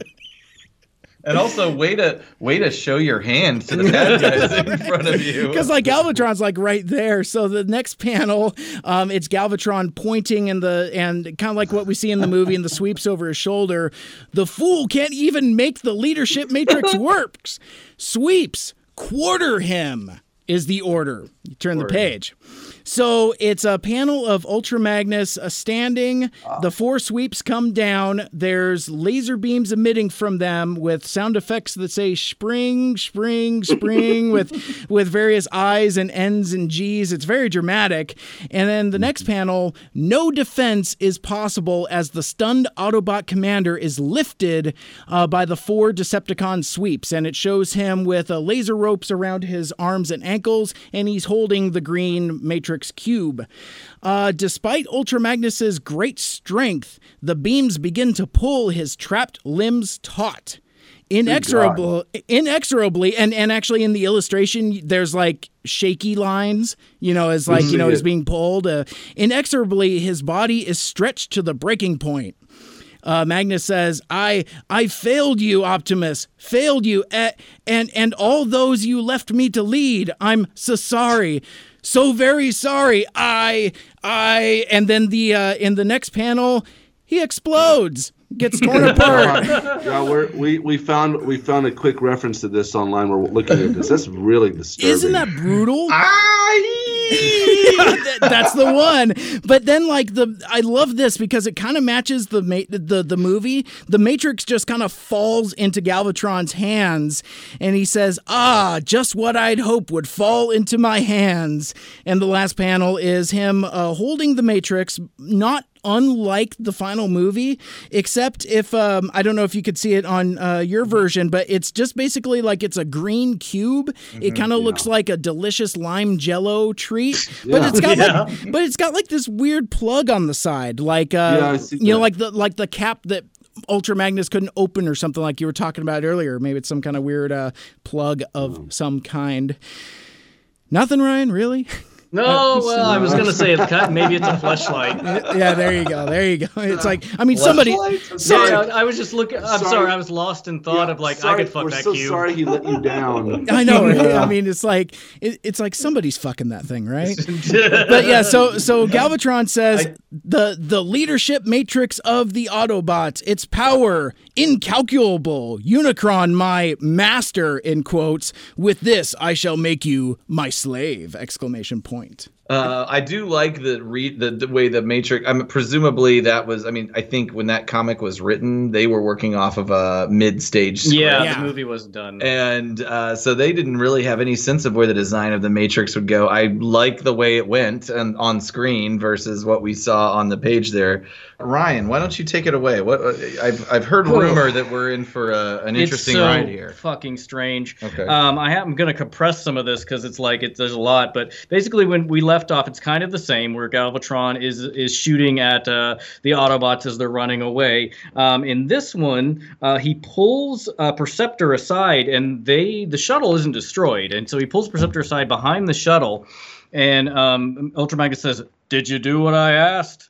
And Perceptor opens something like a steel attaché case, which has been clipped to his belt, sets it down. Attaché? Absolutely. Attaché case, yes, sir. I did, but the tolerances are not quite as close as I would have liked. But then, see for yourself. Perceptor transforms to microscope mode, and Ultra Magnus looks through the eyepiece into the attaché case. Perceptor voiceover. However, they should serve the purpose. View of inside of the case. In the case are small models of Blur, Springer, RC, and Perceptor in humanoid modes. Okay. This is where I wrote, what? Wow. And then Perceptor, each is a perfect pseudoclone in every respect. Witness the transformation capabilities. The models each transform in unison into their robot modes, or into their alt modes, and then transform back again to humanoid modes. These models do not move, just transform. Ultra Magnus looks away and says, will they fool Galvatron when they attain full size? And Perceptor says, is that John Wayne? I've said it like 20 episodes ago I was going to do Ultra Magnus as John Wayne, and I've just remembered it. Okay. Perceptor says, of course, so long as they remain mobile, but there is every possibility Galvatron will realize they are fraudulent should termination take place. Okay. So, wow, where are Ultra we Magnus, going, so this man? is all happening while they're being fired upon by the they're in like a little like sheltered area behind the shuttle. Okay. They're still being fired at. And then Ultra Magnus, say it, Say it plainly. If Galvatron examines the remains of the clones after he's destroyed them, he'll know he's been tricked. I can deal with that. Be ready. And I circled that with 3 exclamation points because I'm like, that's the first time he can deal with anything. He does not say that. Holy shit. He does. He actually says he can deal with it? I can deal with that.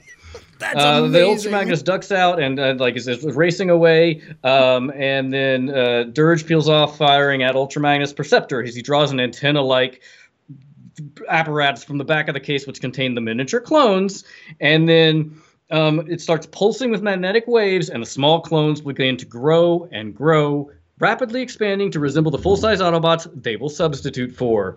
It's like those magic grow crystal tablets you put in the water and they grow into like sponge dinosaurs. Yeah. I know what you're talking about. Yes, I guess you can understand what growing means. No matter, I don't need like the analog of that. I like that analog though. Mm-hmm. Okay, so on RC, she hurdles uphill with the Constructicons chasing after her, firing, and then she crests the hill. And Astro Train, who's been lying in wait, clutches her and pins her to the ground. Ugh, and I'm like, ew. What? I wrote ew. Yeah. And he says, "Prepare for oblivion, little she-bot." Oh man. Yep. That's uncomfortable. That's a Weinstein con. Astro Train starts to open the door to Flamethrower, which I don't know what that means. And then another angle is Daniel roars up over the hill from the opposite direction and reacts, transforming into humanoid mode, and he screams, "RC!" And Astro Train says, "You're next, microbe." And then Daniel, as he quickly aims Exoglove at Astro Train, scarcely bothering to think, shouts, "Weld him!" Oh, and Daniel's blast hits and melts his joints, fusing him into welded immobility. And yes. Oh, man. So, yeah, and then kid's a little RC's psychopath. Jeez. RC's like, "Let's move." So literally, she has been saved by a child who just learned how to use an exosuit. Whom she just ditched on the battlefield. Mm-hmm. And then Blur shoots across the open area, the Decepticons firing missiles, and then suddenly, when in the gully, an explosion of camouflaged gas billows up, filling the gully. And everybody's like... Camouflaged gas? Yeah, it's convoluted. Anyway. I'm trying to, skip for time because it's so complicated. But, Blur says, "What happened? Cough, cough. Where am I?" And then there is another angle on Perceptor, who was holding a strange glowing lantern and beckons to Blur. "This way, quietly. It's Ultra Magnus's plan." They enter the smoke area, and they've gotten everybody together except for Springer. And Daniel says, "I don't understand what's going on." Springer springs into the smoke, looks around, pushes through, and emerges beside Perceptor. Because every time he moves, it says he springs. Mm-hmm. Ultra Magnus said to double back, but he didn't say anything about this. "Please keep your orbital projection wavelengths on a low frequency." And then we see the clones, which are now full-size replicas of the Autobots, moving away, and Galvatron flies into the scene, and the Decepticons go through the valley, and Galvatron says, "Why do you hesitate? Are you afraid of a little camouflage smoke? Blast them and keep black." And then as the replicas roar out of the smoke, followed by RC Springer, or the Blur replica roars out, followed by RC Springer and Perceptor, each of which fires as the Decepticons and take off. And I'm like, okay, this is the point where I'm like, you can make clones that have offensive capabilities? Just do that. You just have an army, yeah. And then Galvatron says, "Stop them, exterminate them. Ultra Magnus is mine." This just seems like another excuse for butchering more Autobots because then they slay the replicas. Oh, jeez. Yeah, they just exterminate them. And then Springer says, "But those copies won't deceive the Decepticons once they examine the remains." And I'm like, why are they so focused on examining the remains? I do not understand. Well, they're looking for treasure, see if there's gems and gold and jewels and like when you build something in a video game. Yeah, totally. Oh, there's a key in here. Sweet. And then basically, the Ultra Magnus is now the only one out in the open, and he's surrounded by Decepticons getting shot. And after all the replicas are dead, Ultra Magnus is now on one knee, still fighting, one arm hanging uselessly at his side, almost severed and sparkling and smoking. Whoa. And Galvatron says, "This is the real deal." Yeah. This is the real. There was no Ultra Magnus clone. Mm-hmm. Galvatron says, "I've waited for this instant, Ultra Magnus. First Optimus Prime, and now you." Ultra Magnus turns to Galvatron and hurls bombs at him, but Galvatron roars and transforms and point blank delivers a blast to his face. And he is shattered, body parts melting and strewn about, his torso and head with one flailing arm attached sinks and falls in a puddle of dying sparks. Straight up execution. Holy I'm like, shit. damn, Friedman. Galvatron kneels over Ultra Magnus, and here's where we get into the buzzsaw. He extends a razor saw extension from his hand, brings it down on Ultra Magnus's chest, and says, "Now I shall have the final prize of conquest." Cuts into his chest and extracts the life spark of Optimus Prime, which, if you remember, in this script is not a physical object; it's a ghostly tiny Prime. Right, he's like a little mini spy, basically. You know, just like a tiny little white shining As opposed Optimus to the Prime. Matrix of Leadership? Yeah, I don't know if you remember whenever he passed it from Optimus to Perceptor, or from Optimus to Ultra Magnus like shot a beam into Prime's chest, and a ghostly Optimus Prime went out of his chest into Ultra Magnus. There was no physical Matrix. No. That's the life spark. It's the life spark, yeah. And he extracts the life spark and places it in a small bottle, which hangs around his neck. Do they refer to it as the Matrix? Does he say anything like, No, the they call it- Matrix, they call I it- want it? They call it the life spark. Okay, all right. Sorry. And like, so he hangs this bottle around his neck, which is like, I wondered how they would deal with the non-corporeal Matrix, so they just deal with it like he's catching fireflies. Like Tinkerbell. Yeah. And then Victory Czars return to Earth and stop all energy supply from Majester. And then intercut to Daniel and our friends during the Life Spark operation as they react with anger and sadness. And I'm like, well, but you fucking didn't do anything about it at all. And that's the end of that minute. Wow. Binoculars. Binoculars? Binoculars. That's a cross reference between bananas and bonkers. That's true. Binoculars. I enjoy it. Thanks. So, Mike, I think we've talked Yeah. a couple times about a script that you have on hand. Is that similar to what you have? You know what? Upon further investigation, I actually have the exact same script that Ryan does. So mine is unfortunately not any different. But I hadn't read that in a while, so I actually forgot about like the buzz sawing and stuff. But it cracks me up. Like as you guys were talking, I was flipping through this comic book here, and going way ahead.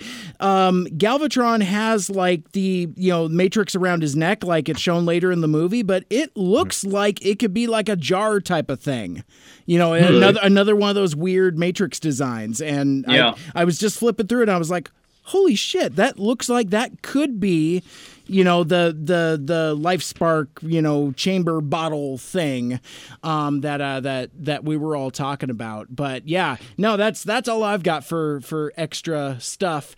It's bonkers though that Ultra Magnus dies, I guess technically 3 different ways. In the movie, he's felled by laser blasts, and like in the comic book here, he's drawn and quartered, and in the original script, he was just basically like gunned down and chopped open, and I don't know, guys, what is, I guess, the most brutal or the worst of all of these, because they're all pretty intense.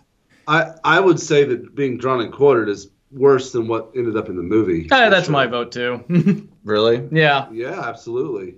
It looked pretty intense in the visuals from the comic book that we were flipping through on screen. Like it's just, but you're talking about though.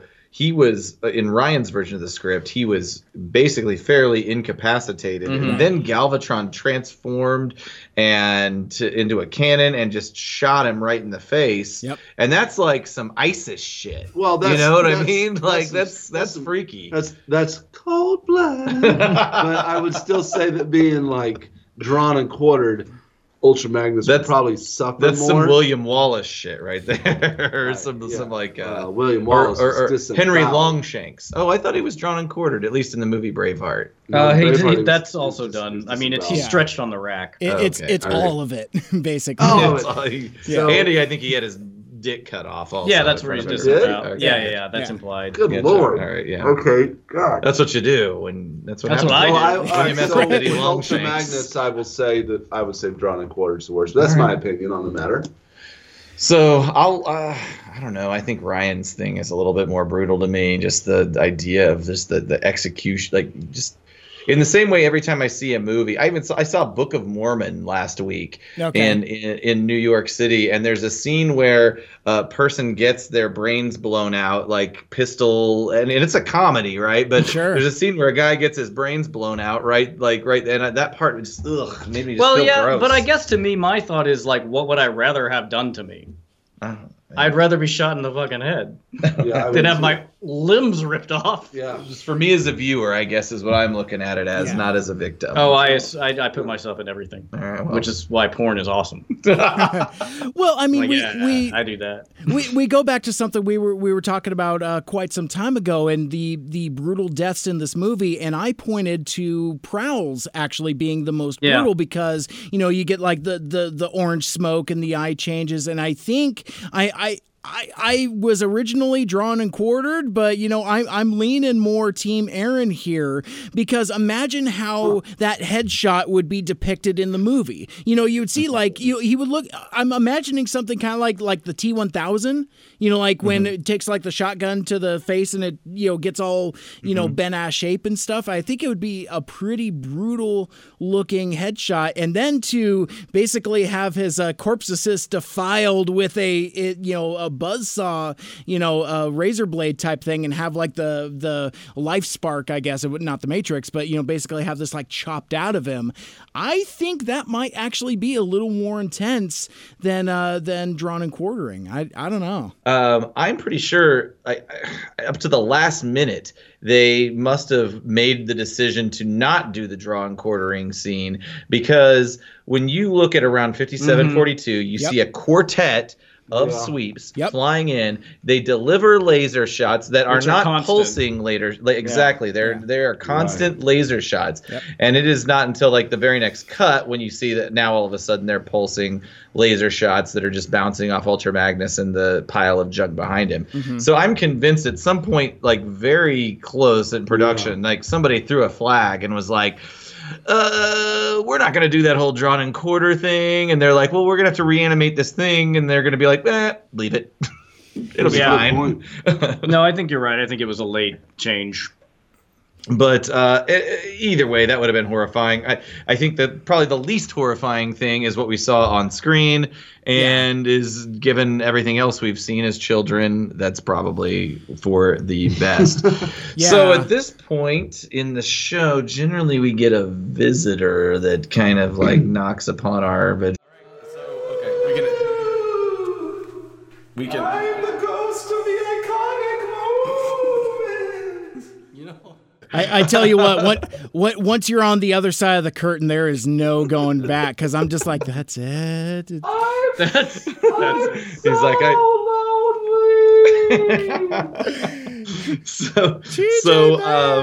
So I mean, I guess it's pretty obvious what the iconic... Time for watching some Netflix and DiGiorno pizza. What? I don't even know where he's going with this one.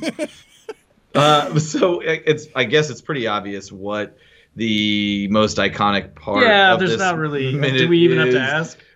Does it take anything away from it that he comes right fucking back to life? Absolutely. Okay. Yeah. That's completely impertinent. Like, there's no fucking reason. He could have just been immobilized. He didn't have to be dead. Or just beat the shit out of him and then taken the Matrix and flown off. Because then it brings up the point of like, should we go get Prime's fucking body? Right, yeah. It creates more questions than it does answers, for sure. Well, and one thing on this, I guess I'll ask this while we're here at this particular spot of the show. Did this... Ultra Magnus's death, did it have any like resonance, or were you at all affected watching it? Because we've seen so many of the heroes die and get cut down and all this. I remember even being like 7 years old watching this in the theater. I'm like, he ain't dead. I mean, he does. I mean, maybe because it was something, again, with the way the animation went, but I remember distinctly that, like, noticing that basically he just kind of breaks apart. It's like his head, his arms, his legs. I mean, it's all intact. It's just kind of, perfectly segmented. Yeah. Well, it's almost like he's remember those toys, the crash test dummies? Yes. But I guess, at least in Ryan and my experience of not seeing it in the movie and having seen season 3 and seen Ultra Magnus as a character, I guess to us it could not have had the impact based on we already knew that he was going to somehow get out of it. But God, to have it paused at 57:52 here, where his head's inverted, flying away. Yeah, it is. We see, I think, an arm and a leg and just a giant explosion. It's just like. I feel like he's got a worse death than Optimus Prime, really, in this, or at least a less recoverable death than Optimus Prime in that sense. Like it looks like he should be all kinds of messed up. Yeah, there's no if he's coming back from this. No, you don't understand. Junkie on Grease. Hey. Let's not get into that. Yeah, that's for another minute. Spoilers. So I think we're all on the same page as far as iconic moments go. You know what though? Actually, hang on. I'm going to be Captain Contrarian here because of what we just set up. That's actually not my iconic moment. I think for me, the shot of Galvatron brandishing the Matrix and calling out Unicron, that's what sticks out to me in this scene, even more so than because it's Nimoy's line delivery. It's really well animated, and it's just cool looking. So I just it sticks with me. I think a little more than this. This is obviously significant for this kind of portion of the movie. But I think Galvatron kind of turning the tables, or at least starting to think that he can, I think is even more pivotal and more iconic for the overall plot and the progression of, obviously the entire third act of the movie is based on this moment. This is our last stop before Unicron, goes on the path turns that he on does. Him, yeah. Yeah, exactly. So and it's because of that is. Oh, sorry. Please go ahead. That was it. I was done. Well, no. So I that is a great point. We do have two kind of interesting, iconic moments here, and I think this isn't the first time that we've seen Galvatron's treacherous nature. I'm trying to remember if it was like at what point he had said what the context was when he said he was going to turn on Unicron essentially the first chance he gets. I'm trying to remember which scene was that. Was that after killing Starscream? Was that after?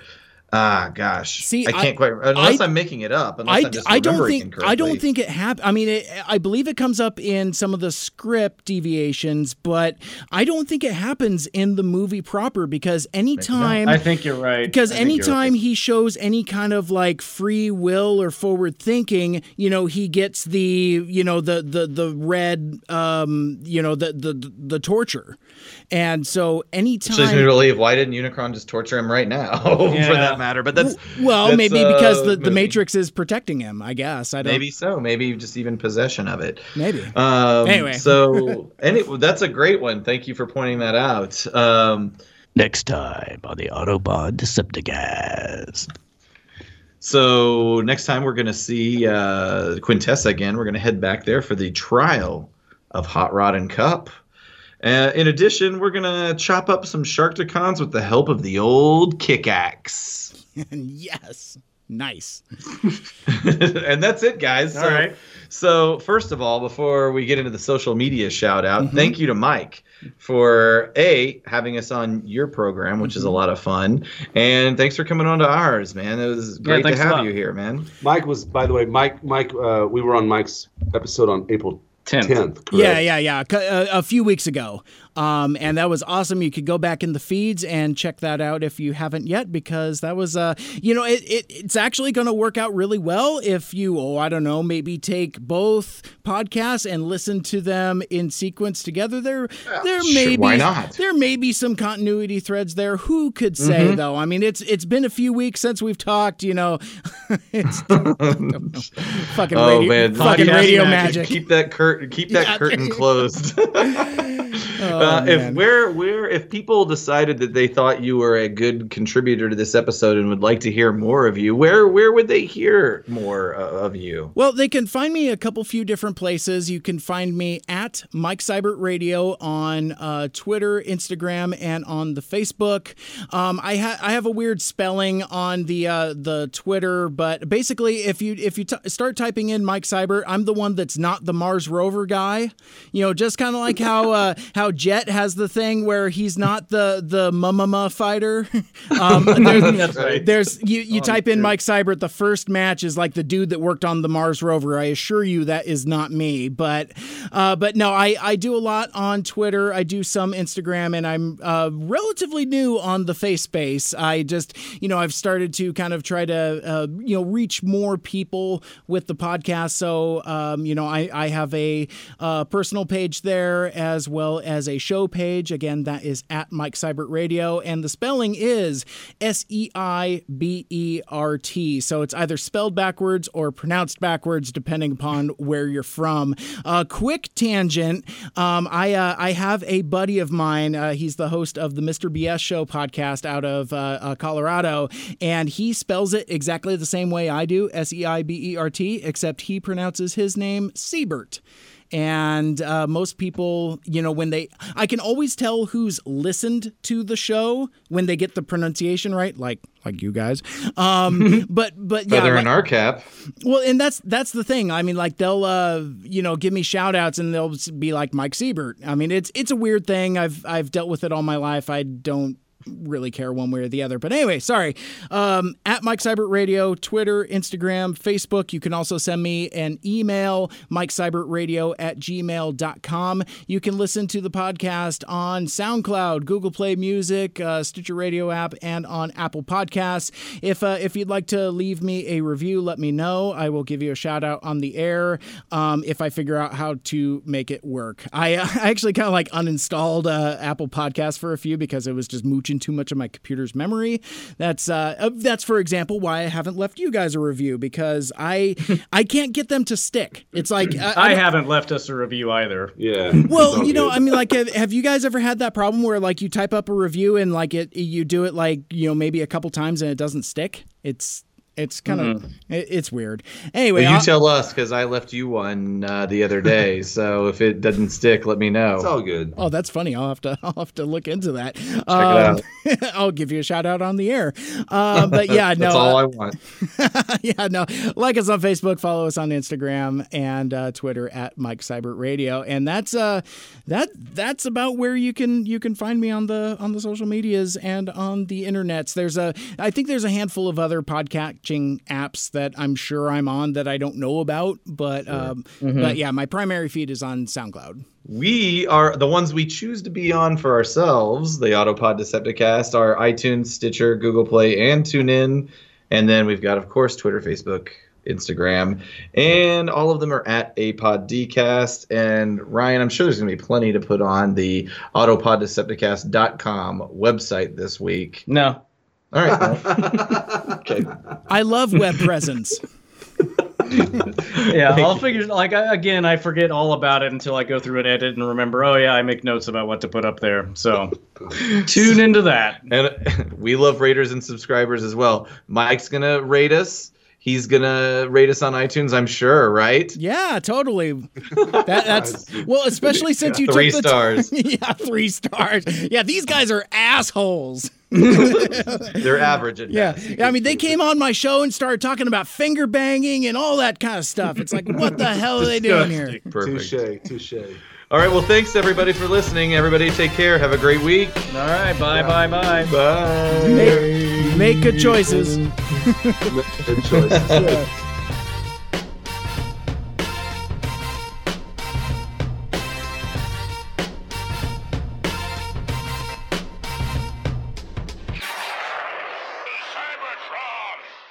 Blow cells, where we sell good.